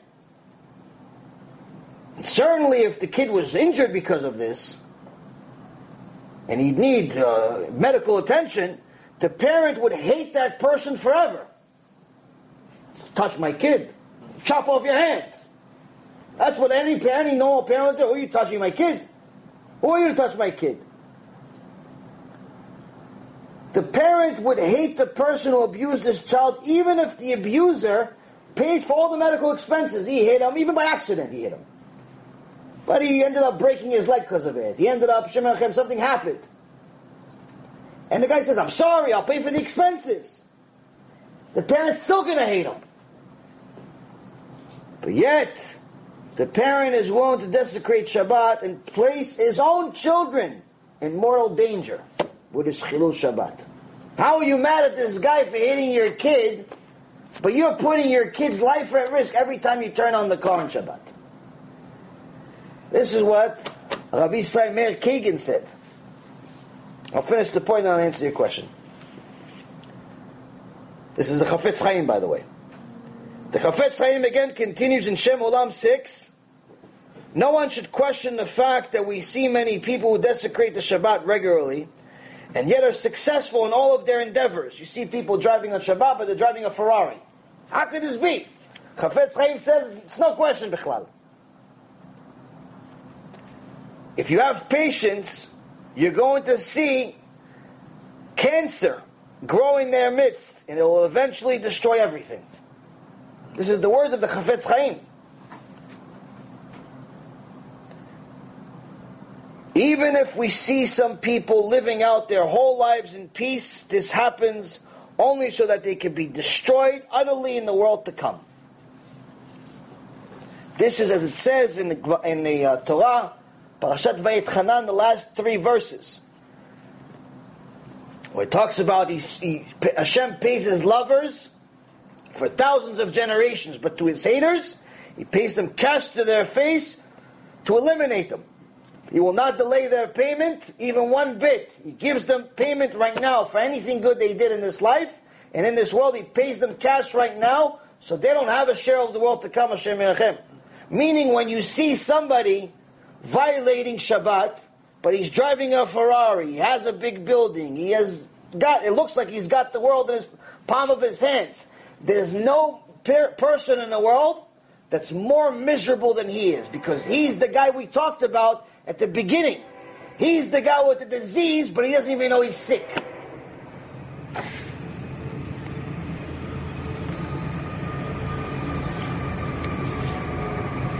Yeah, you had a question? Yeah. If you call Shabbos, why do your kids have to suffer? One reason is the fact that them suffering will cause suffering to their parents. There's no worse punishment to somebody than seeing his kids die before them. Second thing is the neshama of the child is, if let's say for example they were brought here, they're not really a child. They were somebody that was here already before. There's no such thing as really a baby anymore. Each one of our neshamot has been here multiple times.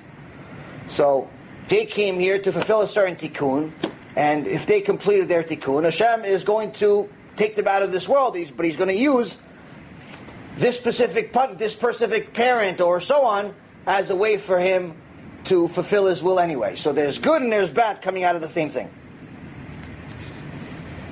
At least it's one simplistic way of explaining it. Of course, there's deeper things from it. Yeah.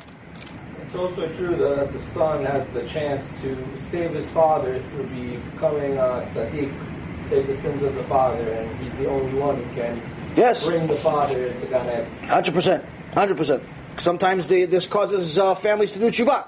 Many people that do tshuva, for the most part, from my experience, almost every single person I've ever seen that did tshuva did it because something bad happens.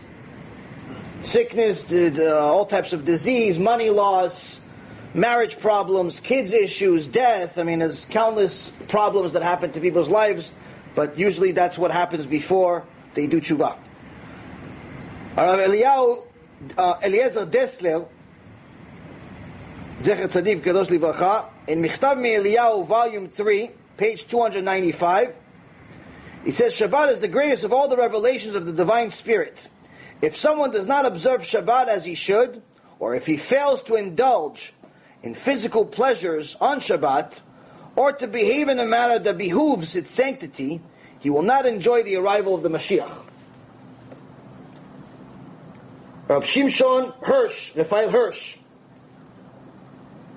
demonstrated that various rules governing the halachot of Shabbat conform to this concept. For example, the sages taught that the Torah did not forbid the act of a melacha that simply ruins an existing item. If someone breaks down a house for the purpose of destroying it, he hasn't desecrated Shabbat. But if he breaks down a house in order to build a new edifice in its place, he's desecrated Shabbat. The same act is considered forbidden melacha when it's performed as constructive, creative act, but not when it's done simply for the sake of destruction. So in essence here, the Rav Eliezer Hirsch explains that even the details of the halachot Shabbat, obviously you can do the same thing. One is allowed, one is not allowed. You have to. So that's why the sages, before this I was supposed to say, that the only way you're going to know how you're not violating Shabbat is by learning halachot of Shabbat. So it's very, very important for each and every single one of us to learn the halachot of Shabbat. But until we get to a point where we do what Bet Shammai and Bet Hillel did, where we're already starting to prepare for Shabbat on Sunday, that means that there's still something missing. There's still part of us that doesn't understand the significance of Shabbat. In the Gemara Masechet Chagigah, page 15a, we have the famous story of Elisha ben Avuya, a.k.a. Acher. He was one of the rabbis of Rabbi Meir Baal HaNes. He went off the derech, became a complete idol worshipper, heretic, all types of crazy sins, murderer. But in the beginning, as he was beginning to sin, not everyone knew that he became acher, that he became a bad rabbi. So he went to a zonah. He went to a prostitute. And he asked her for services. Now, he was a famous rabbi. He wasn't some local guy that no one knew. He was one of the Gdolei Ador. So the zonah says to him, wait a minute. Aren't you Elisha ben Avuya, the big sage? So Elisha ben Avuya takes a radish from the ground. He sees there's, he was in a garden. He took a radish from the ground, he pulled it out of the ground and gave it to her as like a gift. In those days they didn't give iPads and iPhones. They gave radishes and apples. So he took a radish from the ground and he gave it to her. But this happened on a Shabbat. So taking out a radish out of the ground is 100% a sin deoraita. It's a biblical sin from the Torah. Not allowed on Shabbat. And the Zonah knew this. So right now this guy that she thought was one of the Gdolei Adol, just violated Shabbat. He says, oh, you must be someone different. Acheru. You're someone different. What's the Mussar scale here? The Zonah was saying to herself, listen, even if he's a big rabbi, there's always a possibility that he's going to come to a Zonah.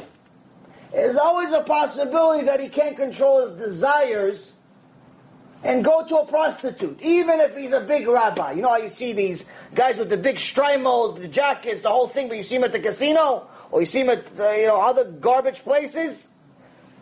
Unfortunately, we all have desires, and some of us fail. She says, even if he's a big rabbi, maybe fail to come to a prostitute. He couldn't control himself. But there's no way in the world that he would violate Shabbat. Can't be the same person. Go to a prostitute, you can fail for that test. But to violate Shabbat, who in their right mind would fail for that test? We learn this from a Zonah. Do you understand what's happening here? Gemara Masechet Shabbat, page 32a. Rabbi Yossi says there's 3 inspectors of death that are created and tied to a woman. We repeat them every time in prayer before Shabbat. There's 3 things that a woman is Shem Achem, punished for and killed at the time of labor. The sins of Nida, Chala, and kindling of light. So Chazal asks, why? Why are you going to kill her for these 3 things? I mean, it seems like not really a big deal. Okay, Nida, I understand. I mean, a man being with his wife when she's Nida is a worse sin than him being with his own mother. According to the punishment for being with his mother is a lesser of a punishment than him being with his wife when she's Nida. So we understand, okay, Nida, okay, death penalty, got it. But why is a sin of Chala, or a sin of kindling a light, lighting candles, get it to be a death penalty? A little magzim a little bit, a little extreme. Because both of them have to do with Shabbat. Both Chala and the kindling of light have to do with Shabbat. When you dishonor those things, you're dishonoring the Shabbat. You're lighting the candle, but you're lighting it 2 minutes too late. You violated Shabbat. 1 minute too late. Shabbat's already in. Instead of it being a mitzvah, it's the biggest sin in Judaism. You want to make a mitzvah. You want to light candles before Shabbat. 1 second difference turns it from a mitzvah to the biggest sin in Judaism. The biggest sin in the entire Torah. Gan Eden or Gehinnom. Gemara Masechet Rosh Hashanah, page 17, says there are certain types of people that will never leave Gehinnom.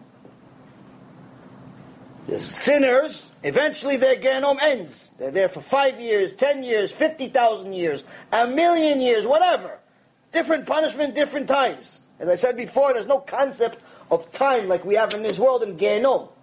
But he says in the Gemara, there's certain types of people that will never leave Gehinnom even after the Mashiach comes. The world ends, and the fire of the rest of Gehinnom ends, but their Gehinnom will never end. One of them is a mean, which is someone that's a machtia rabim, someone that causes other people to go to idol worship, to leave Hashem. That's one. We understand that one. It's logical. Someone that kidnaps Hashem's son or daughter, it's understandable why Hashem hates him forever. It's understandable why Hashem calls him an enemy. He stole Hashem's son. He stole Hashem's daughter from him. He brought them to Christianity. He brought them to idol worship. He brought them to reform. He brought them against Hashem. It's understandable why his punishment will never end. Understandable. What's not understandable to us until we understand the significance of Shabbat is that the Shabbat violator is right in there with him. That's how significant Shabbat is.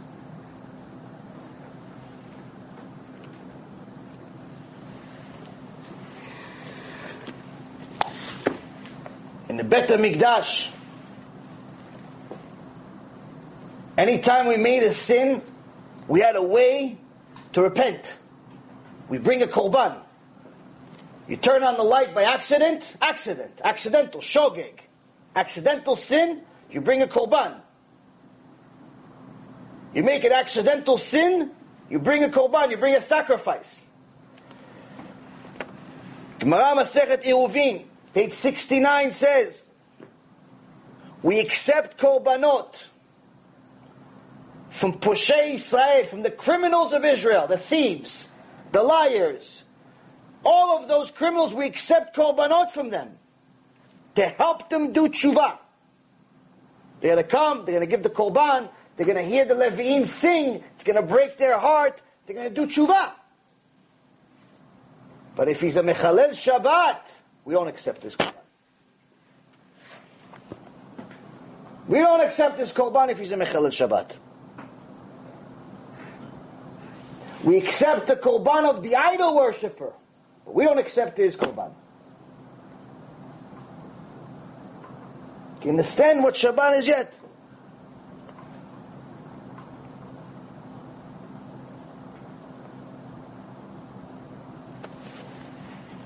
Now a lot of people say, okay, this is all rabbinical, this is all Zohar, Gemara, all these things. Where does it say in the Torah? Where does it say in the Torah it's really that bad? Well, let's go, let's see. Book of Leviticus, 5 books of Moses. Doesn't get any better than that. Leviticus chapter 19, verse 3. We have a story of the first Mechalel Shabbat in history. His name is Tzlofchad. Chapter 15, verse 32, and it says this. ויהיו בני ישראל במדבר וימצאו איש מקושש עצים ביום השבת ויקריבו אותו המוצאים אותו מקושש עצים אל משה ואל אהרון ואל כל העדה והניחו אותו במשמר כי לא פורש מה יעשה לו ויאמר אדוני אל משה מות יומת האיש רגום אותו באבנים כל העדה מחוץ למחנה ויוציאו אותו כל העדה אל מחוץ למחנה וירגמו אותו באבנים וימות כאשר ציווה אדוני את משה. Translation. The children of Israel were in the wilderness. We were in a desert. And they found a man gathering wood on Shabbat. We're not talking about fire. We're talking about driving on Shabbat. We're not talking about smoking cigarettes. We're not talking about that. We're talking about he took a few pieces of wood, put them together. That's it. We're not even talking about sewing. Sewing, sewing. Okay, sewing, you can think, okay, sewing. So it was like sewing. I don't know. Don't sew. We're not talking about that. We're not talking about erasing. We're talking about taking a few pieces of wood, putting them together. That's it. Go in the field, take a few pieces of wood. That's all he did. It's Chilul Shabbat. Not allowed to gather. Not allowed to gather. So he was gathering pieces of wood. But to us, it's not even a sin b'chlal. Yes, it's one of the 39 restrictions. It's one of the 39 things you weren't allowed to do, because that's one of the 39 things we did for the Mishkan. So this is what he did.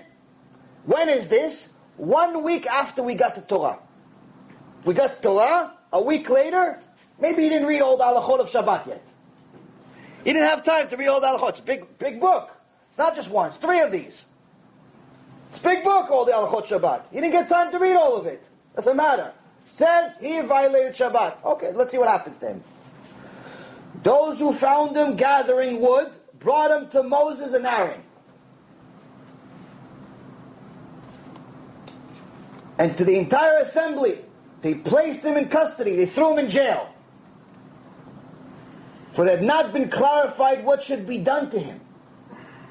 So they threw him in jail immediately because they didn't know what to do with him. We'll explain in a second what this means. Hashem says to Moses, the man shall be put to death. The entire assembly shall pelt him with stones outside of the camp. And so the entire assembly removed him to the outside of the camp, and they pelted him with stones, and he died. And Hashem commanded Moses. So here you have several different types of death penalties we have in the Torah.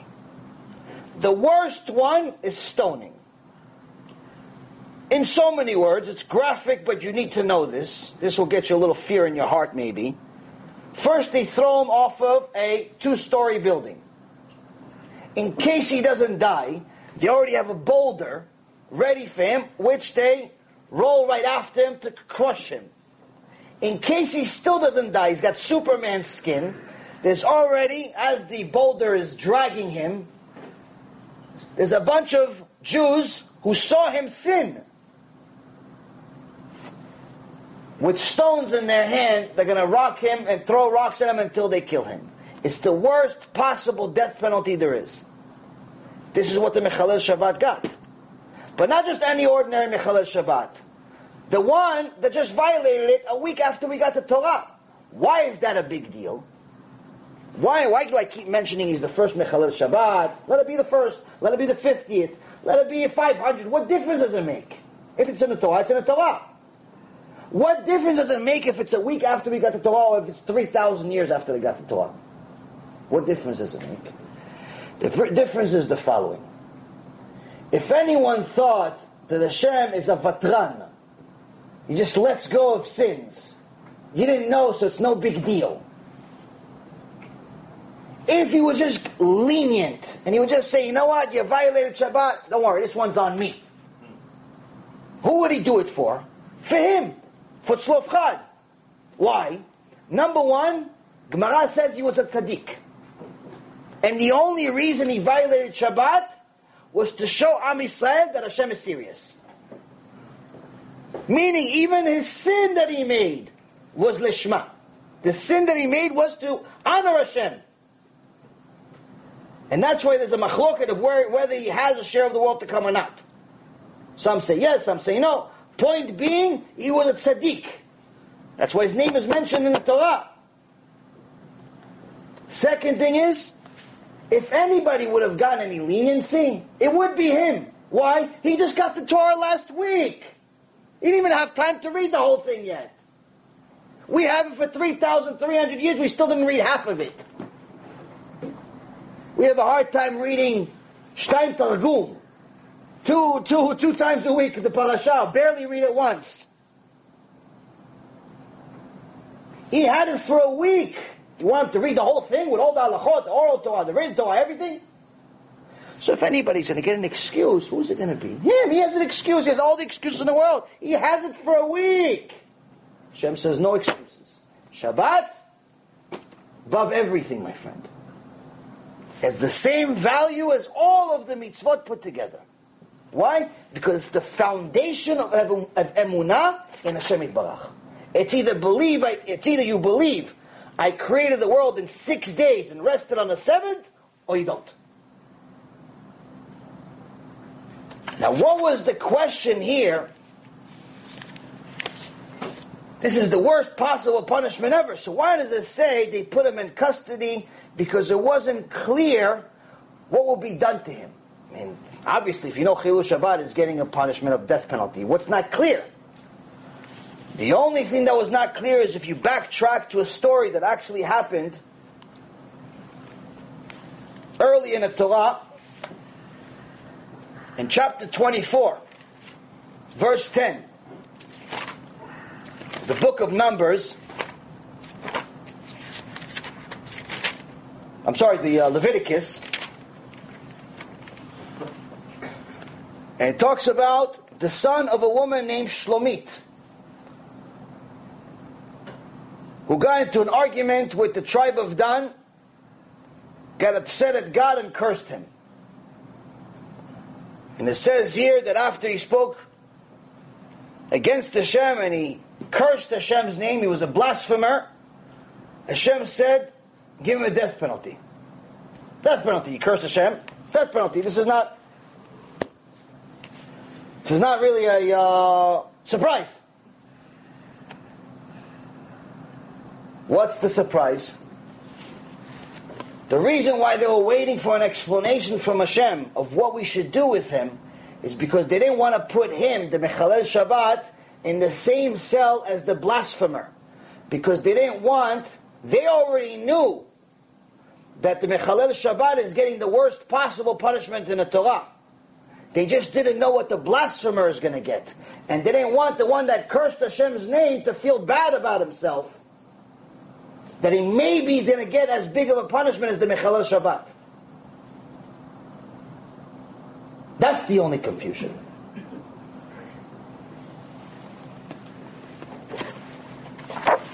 We'll finalize it with a couple of points.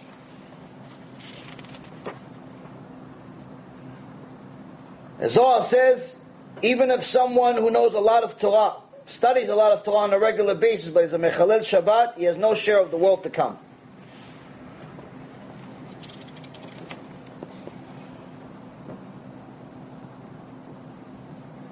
In Milchilta Parashat Yitro, he writes that a Shabbat violator is considered as if he's shouting in the middle of the street to the one who spoke and created the world, that he didn't create the world in 6 days.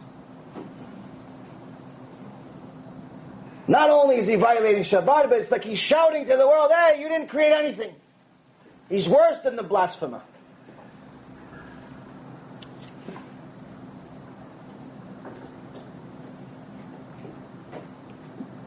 As I mentioned before, Rabbi Eliezer Ashkenazi, on Panach of Torah Kabbalah 207a, says they feed a Mechalel Shabbat retamim in Gehenom. Retamim is coals that never go out of fire. They never stop being fire, never stop being lava.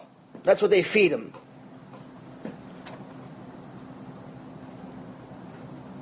I don't know. I think about that for half a second. That already makes me have to do something about my Shabbat, make it even better. I keep Shabbat Baruch Hashem. But just thinking about that for a second, that's enough. But listen, this generation is Am Kshei Oref. It's a tough nation. We have to do everything we can. But this, by the way, all of these things I'm mentioning is all for frum people. Everything I'm mentioning, I'm not mentioning, I already finished. For the secular people not keeping Shabbat, I was already finished with them 20 minutes ago. Why? They got the point. Mechalel Shabbat, not considered Jewish, that's already enough. The rest of this is for the frum people that talk business on Shabbat in the Bet Knesset.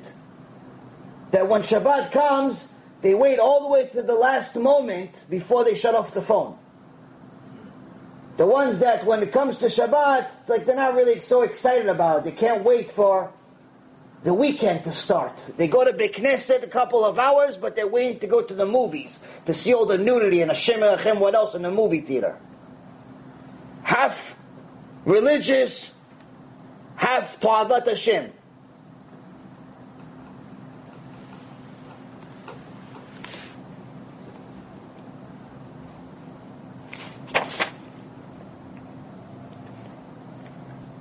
The Mechalel Shabbat is the first one that will be attacked by Amalek. Zohar, Parashat Beshalach. The reason why Shabbat is mentioned when you talk about the Torah, 5 books of Moses, every single time it mentions Shabbat, it mentions the holidays, Shabbat comes right before them. The reason why is because Shabbat is more significant than all of the holidays. And a Mechalel Shabbat is not protected by Hashem. Hashem Elechem. This is Tikunei Zohar, Akdama 12.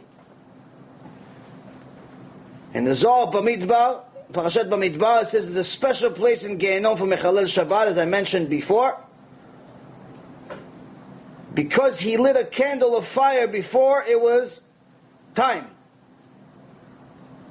So the other Reshaim that are in Gehenom, they light the fire to burn him.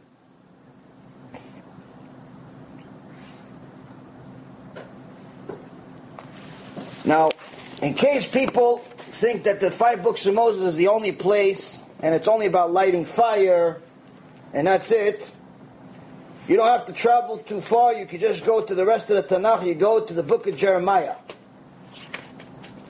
In the book of Jeremiah, chapter 17, verse 19 to 27.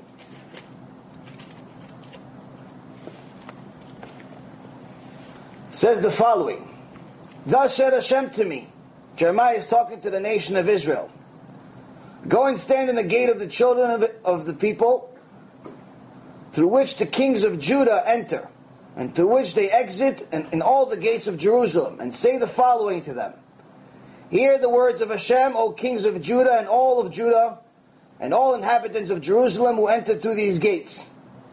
Thus said Hashem, beware for your souls, do not carry a burden on the Shabbat day, to bring into the gates of Jerusalem, and do not bring burden out from your houses on Shabbat. You shall not do any manner of work. Sanctify the Shabbat day as I commanded your forefathers. But they did not listen, and did not incline their ear, and they stiffened their neck, in order not to hear, and in order not to accept the rebuke.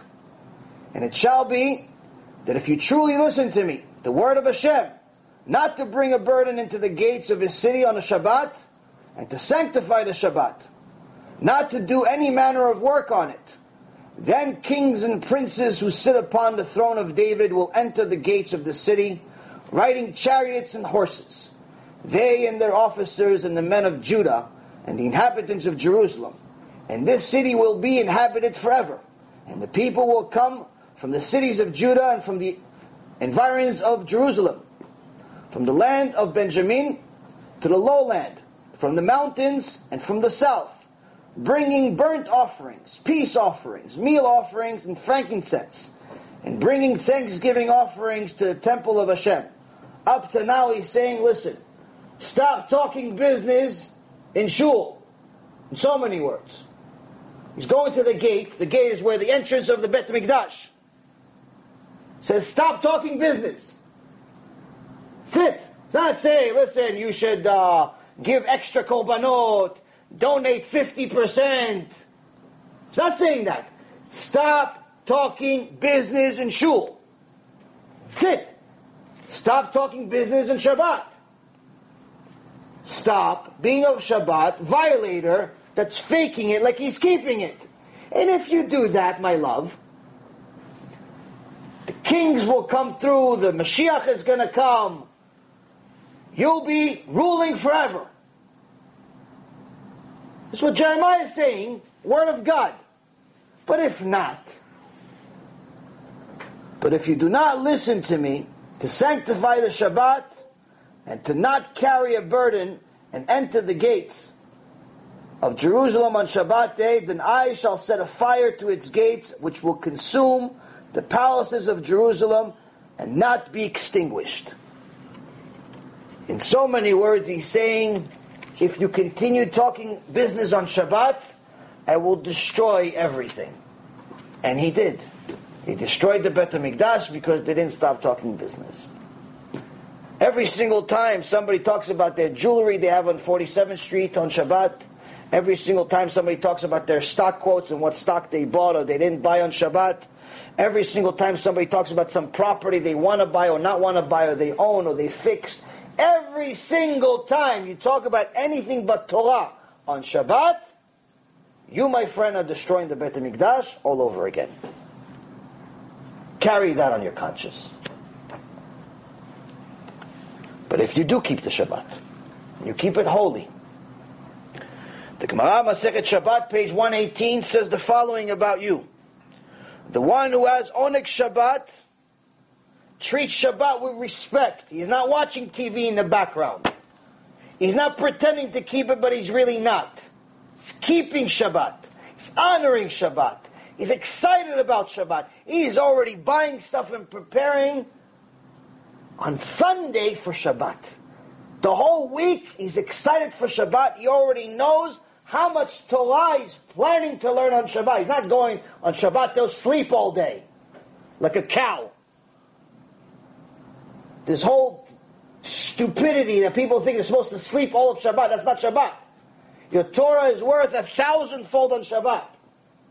If it's worth $1 million for every minute you learn during the week, times that by 1,000 for every minute you learn Torah on Shabbat.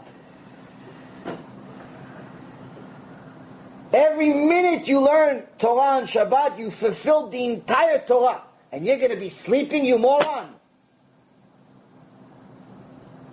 Rav Ovadia Zecher Tzadik Livracha didn't sleep on Shabbat.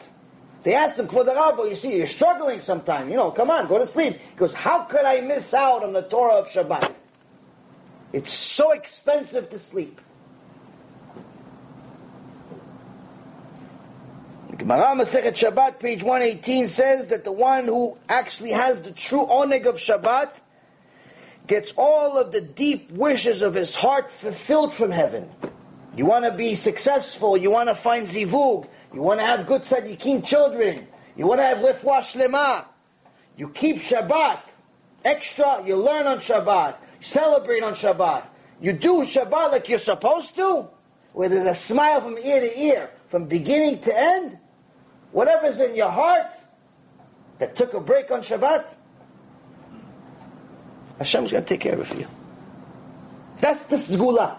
People look for sgulot all day. Sgula for this. They put the red string. They put this one. They put that one. They become monkeys. They become this. Forget the sgulot. You want the biggest sgula in Judaism? Shabbat. That's all you need. Beginning to end.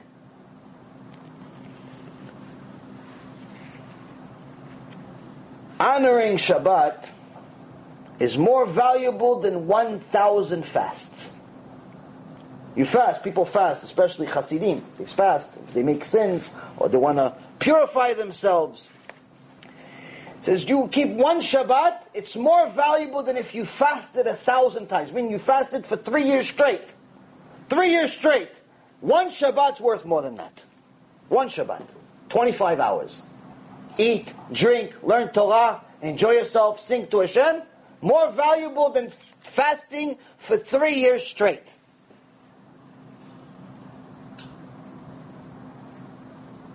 And last but not least, the reason why Chazal explains to us that Shabbat is the foundation of Emunah is because where do we learn that it was a big Emunah test to follow Shabbat or not? Where's the big test? The manna bread. When Hashem gave us man, He gave us food from Shamayim. He gave it to us for 6 days. He said, on Friday I'm giving you double portions. So you don't go collecting on Shabbat. Don't go collecting any food on Shabbat. Whatever you have on Friday will be enough for Friday and for Saturday. So you could enjoy the Shabbat, not worry about collecting food or parnasah or anything. I'm going to bring it to you all the way to your house. Now, Parashat Aman, chapter 16 of the book of Exodus, talks about how we got this man, but it also talks about how we failed the test, some of us. And we didn't listen, we were greedy. We didn't have enough emunah. We weren't sure if the manna is going to be enough. So we went out anyway to go see if there's more manna. Maybe somebody's extra hungry for Sudah Shlishit. Maybe it's not going to be enough. We didn't have any emunah in Hashem. So they went out. And Hashem says to Moses, how long is it going to be that you violate my Shabbat? How much longer do you want me to tolerate these people that are going against my daughter? How long? What did we do? We went lit fire, went burned cars, went shot guns. What did we do? They went to collect food. Desecrating Shabbat.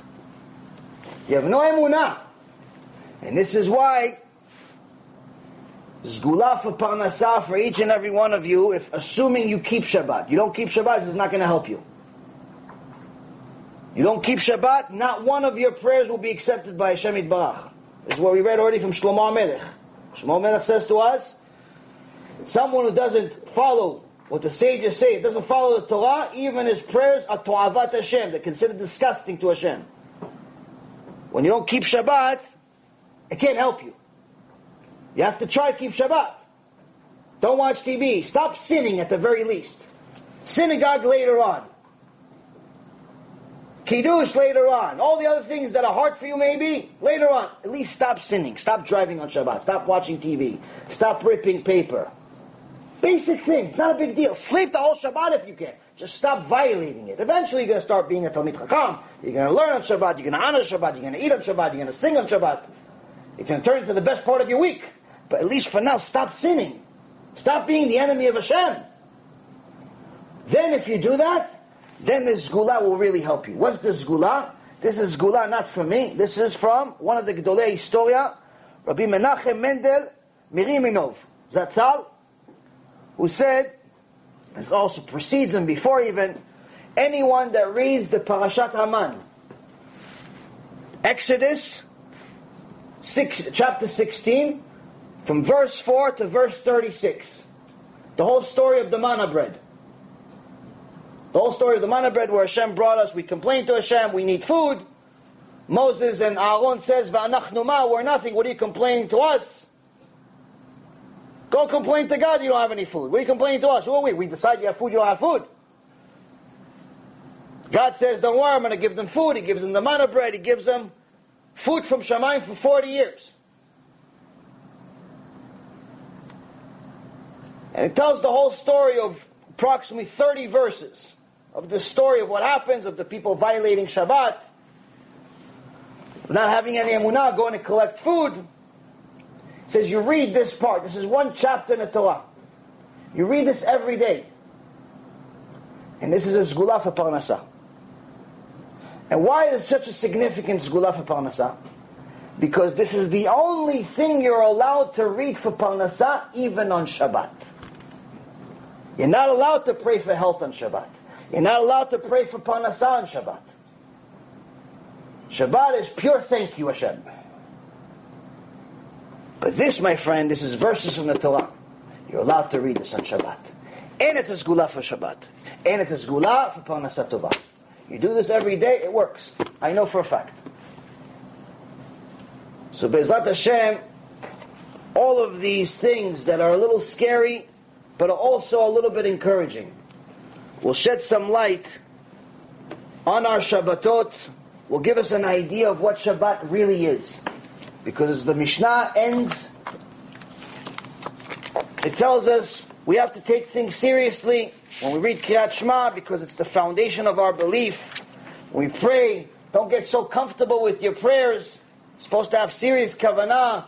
Renew your prayer on a regular basis. Because Hashem is merciful. But at the same token, He's not just going to let things go. You violate Shabbat, He's going to punish you. You violate all the Torah, He's going to punish you eventually. He has mercy and He has patience, but eventually, time comes. But also, don't ever forget, you could always do tshuva. So don't judge yourself to the point where you think you're a wicked person. That's how the Mishnah ends. Why is it important for Chazal to tell us don't judge yourself as a wicked person? Because if you judge yourself as a wicked person, you say, you know what, I already violated so many Shabbatot, Hashem's never going to accept me. No, my friend. Hashem is not you. Hashem's mercy is beyond your imagination. He'll always accept you back. But you have to do tshuva. You have to be genuine. If you seriously take tshuva seriously, He'll accept you, you'll be next to Him. But if you choke around and take it like it's like whenever you feel like it's chafif, you're making your situation even worse than what it already was beforehand. So Be'ezrat Hashem, this wakes up our neshamot. This gets us to really understand the significance of Shabbat. It's everything or nothing. It's either you have Olam Haba or you don't. And Be'ezrat Hashem, this is not only for the seculars that are still not sure about Shabbat. Now this gives you into certainty. But more importantly, into the frum world that are not as frum as they think they are. We need to get better. We need to get better, because if we violate Shabbat, we're destroying Beit HaMikdash. If we keep it, we're building it all over. Any questions? How come it doesn't say anything about you forgiving? You don't ask for forgiveness. Because Shabbat is not a time that you're supposed to ask for forgiveness. But Shabbat is a time that you're supposed to thank Hashem for everything He's already done for you. You have the rest of the week to do that. But in essence, when you honor the Shabbat, in essence, He rewards you with forgiveness and everything else. Because technically, as you said, one of the ways that you could do tshuva for idol worship is keeping your Shabbat. What does it mean, fear? The word fear. Fear? Yeah, what does it exactly mean? Yir'ah. What does fear of Hashem In means? the Torah, when He says, You should fear him. You should fear Hashem. You should fear Hashem, meaning you should fear sinning. You should not even, every time before you take an action, before you do anything, you think about it first, before you do it, before you eat, before you drink, before you go outside, before you do the business deal. You think about Hashem first. Say, wait, what does Hashem think about what I'm about to do? Does He care if I'm eating kosher or not kosher? Does He care if I cheat this guy or not? Does He care if I overcharge him or not? Does He care if I go pray or I go back to sleep? Meaning, Yirat Shamayim, fear of the Almighty, means that you're considering what Hashem thinks, even before you think about what your own desire is. Because if you think about what Hashem thinks, then you're also going to think about what the consequences are. Because Hashem is not one of our bodies. Hashem has consequences. He has reward or punishment. There's nothing in between. There's no such thing as an action that has no consequences. You're either going to get reward for something, or you're going to get punished for something. There's no nothing. So, when someone is thinking about Hashem, he should be thinking, hey, Hashem approves this, which means I'm going to get a reward for it at some point. Hashem rejects this. He disapproves of it. Oh, I'm going to get punished for it. That's Yirat Shamayim. That's the basic explanation of Yirat Shamayim, elementary explanation of Yirat Shamayim, but it's the most needed thing that a person has because it's the foundation of connection to Hashem. If you remember in the prayer you have every morning, you read a few verses from the Torah. One of them is a verse that we read where after Am Yisrael crossed the Sea of Reeds. It says, Am Yisrael saw the hand of God and they feared Him. And they believed in Him and in Moses his servant. This is exactly word for word what the verse says. So what does it mean? And they saw the hand of God, then they feared Him, then they believed in Him and Moses his servant. So the Chazal explains to us, they saw the hand of God, meaning they saw that what just happened here, not just the 10 plagues, not just the fact that they went from being slaves to being masters, but the sea splitting, them going through and enjoying the whole trip, getting apples and oranges and all types of fruits along the way, not even having tired feet because the ground was made in such a way, flattened in such a way where they actually didn't feel any pain or tiredness from walking on the bottom of the sea, which is usually a very rocky place. They enjoy the trip. The Egyptians, on the other hand, were destroyed. The biggest civilization in the world, millions and millions of them were just killed momentarily. Millions of them.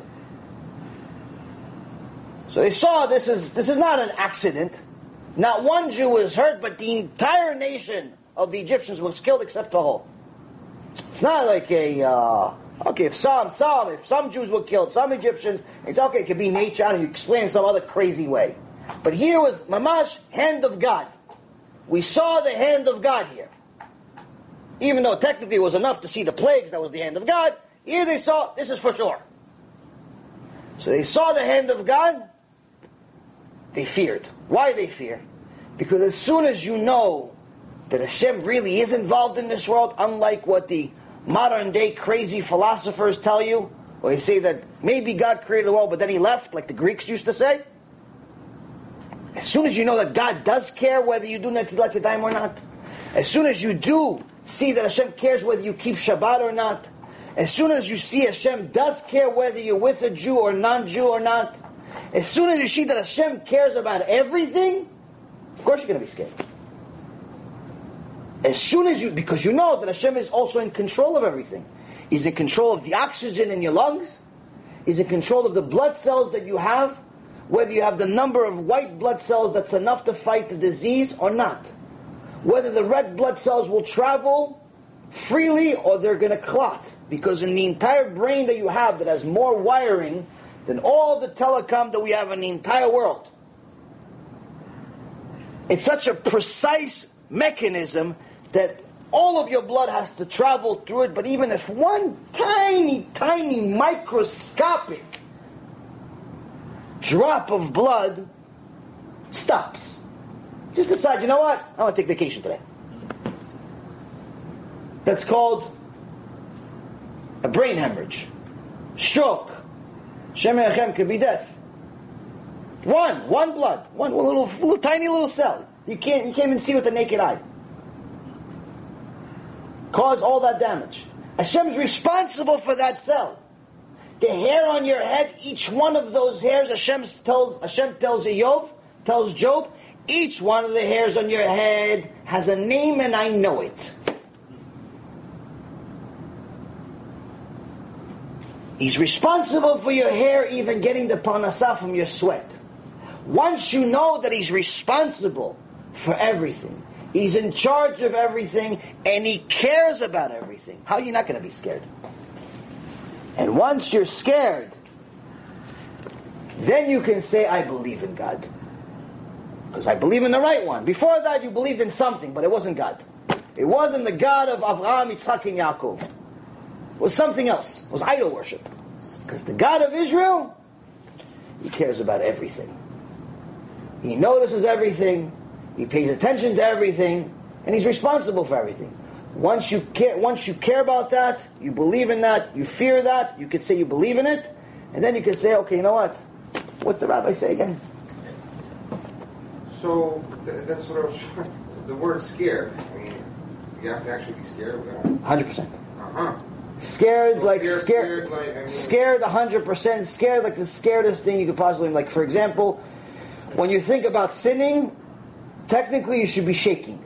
I should be going on my knees to my car right now. Yeah. Scared of punishment. Again, we have a hard time visualizing the words that I'm saying. So we think that everything is like it could happen, maybe it's not going to happen, maybe he's just saying it, maybe it's true, maybe it's not. So that's why generally the whole journey of tshuva, whether it's for someone frum or someone not, the journey of real tshuva starts first and foremost with belief in God. But not belief in like, oh, I believe God created the world, because even a monkey knows that God created the world. But actual knowledge that God is in charge of everything. And there's a scientific way to do that. So we made Baruch Hashem, a whole lecture about Torah and science. So did Rabbi Mizrahi, or before us. He has a 4-hour lecture about it. We have about an hour or so, hour and a half lecture about it. Different scientific proofs of God, where you know for sure that God created the world, but not just any God, the God of Israel. Proofs from the Torah, scientific proofs that God is real. So first, it's getting knowledge that God is real. Second is getting knowledge, not just like a belief. There's a difference between belief and knowledge. Belief could be wrong. Knowledge is like, I know that you're in front of me, because I see you. Belief, I believe you actually like the lecture, but you might be wrong. That's belief. So knowledge that you actually are here, you need to get to a point of knowledge that Hashem exists, knowledge that it's the same Hashem that's in the Torah, knowledge that the Torah is the only divine document. There's no other. After you do that, then you start learning what actually it says in the Torah. Once you know that Hashem created the world, gave us a document called the Torah, you know this for sure, then you start delving into what it actually says in the Torah, and usually people do all three of them at the same time, or shortly after, one after another. That's how you get to a point. Once you do all of that, little by little, you're going to have more and more Yirat Shamayim, more and more fear of Hashem, and in essence, a serious and wonderful and enjoyable connection with Hashem, where even though the foundation is fear, it's better to have fear as a foundation to your belief in a real God than a belief in a false God that's based on nothing. Just believing that God's just going to give you good things. It's not the God of Israel. There's reward, there's punishment. Of course, He loves you. Of course, He created you. He wants good for you. But if you're His enemy, you get punished for it. That's what half the Torah talks about. There's reward, there's punishment. Half the Torah is reward, half the Torah is punishment. So, it's the first thing is the answer is that you need to get to a point of knowledge of God. After you get to knowledge, then you see what God actually said. And once you actually see the two, this lecture and many others that we've done, Baruch Hashem, will be a lot more applicable, because you'll understand what you have to be scared of. But until you know for sure what God really is, like to the level that we can understand, it's hard to be scared of something you don't know, you're not sure if it exists or not. Once you know for sure He exists, and once you know for sure that He wrote this book, it's easy to be scared. So that's it. And then Be'ezrat Hashem, eventually what you get to a point is that the highest level of Yirat Shamayim, the highest level of fear of Hashem, is fear of a disconnect. Not fear that He'll just punish us. There's levels of Yirat Shamayim. There's levels of fear. The highest level of fear of Hashem is fear of a disconnect with Him. Just like, for example, someone's fear of his marriage. He's not afraid that his wife is going to beat him up. If it's a healthy marriage, she shouldn't beat him up. She's not afraid that he's going to beat her up, because if it's a healthy marriage, that shouldn't be part of her fear. But they're still scared of each other. What are they scared of? They're scared of a disconnect. If they truly love each other, they're scared to be on different pages. They're scared that if I yell at her, she's not going to want to talk to me for the rest of the day. That's a nightmare for me. That's a spiritual nightmare for me, not to be able to talk to my wife all day or all week. I can't handle that. That is the highest level of Yirat Shamayim. Fear of a disconnect with Hashem. A fear where you're going to make Him unhappy. And that highest level of fear is the beginning of loving Hashem. It's the highest level of fear is the lowest level of loving Hashem. So when you ask, for example, why do some people talk about love Hashem, love Hashem, love Hashem? In today's world, it's very popular to talk about loving Hashem. And the answer to that is that most people don't really know the true definition of loving Hashem. Because the only way they would know the true definition of loving Hashem is if they had the highest level of Yirat Shamayim, which is very, very hard to attain. So, at our level, let's first start fearing the sin and grow from there. Can't skip. Anything else? Baruch Adonai Le'olam. Amen ve'amen.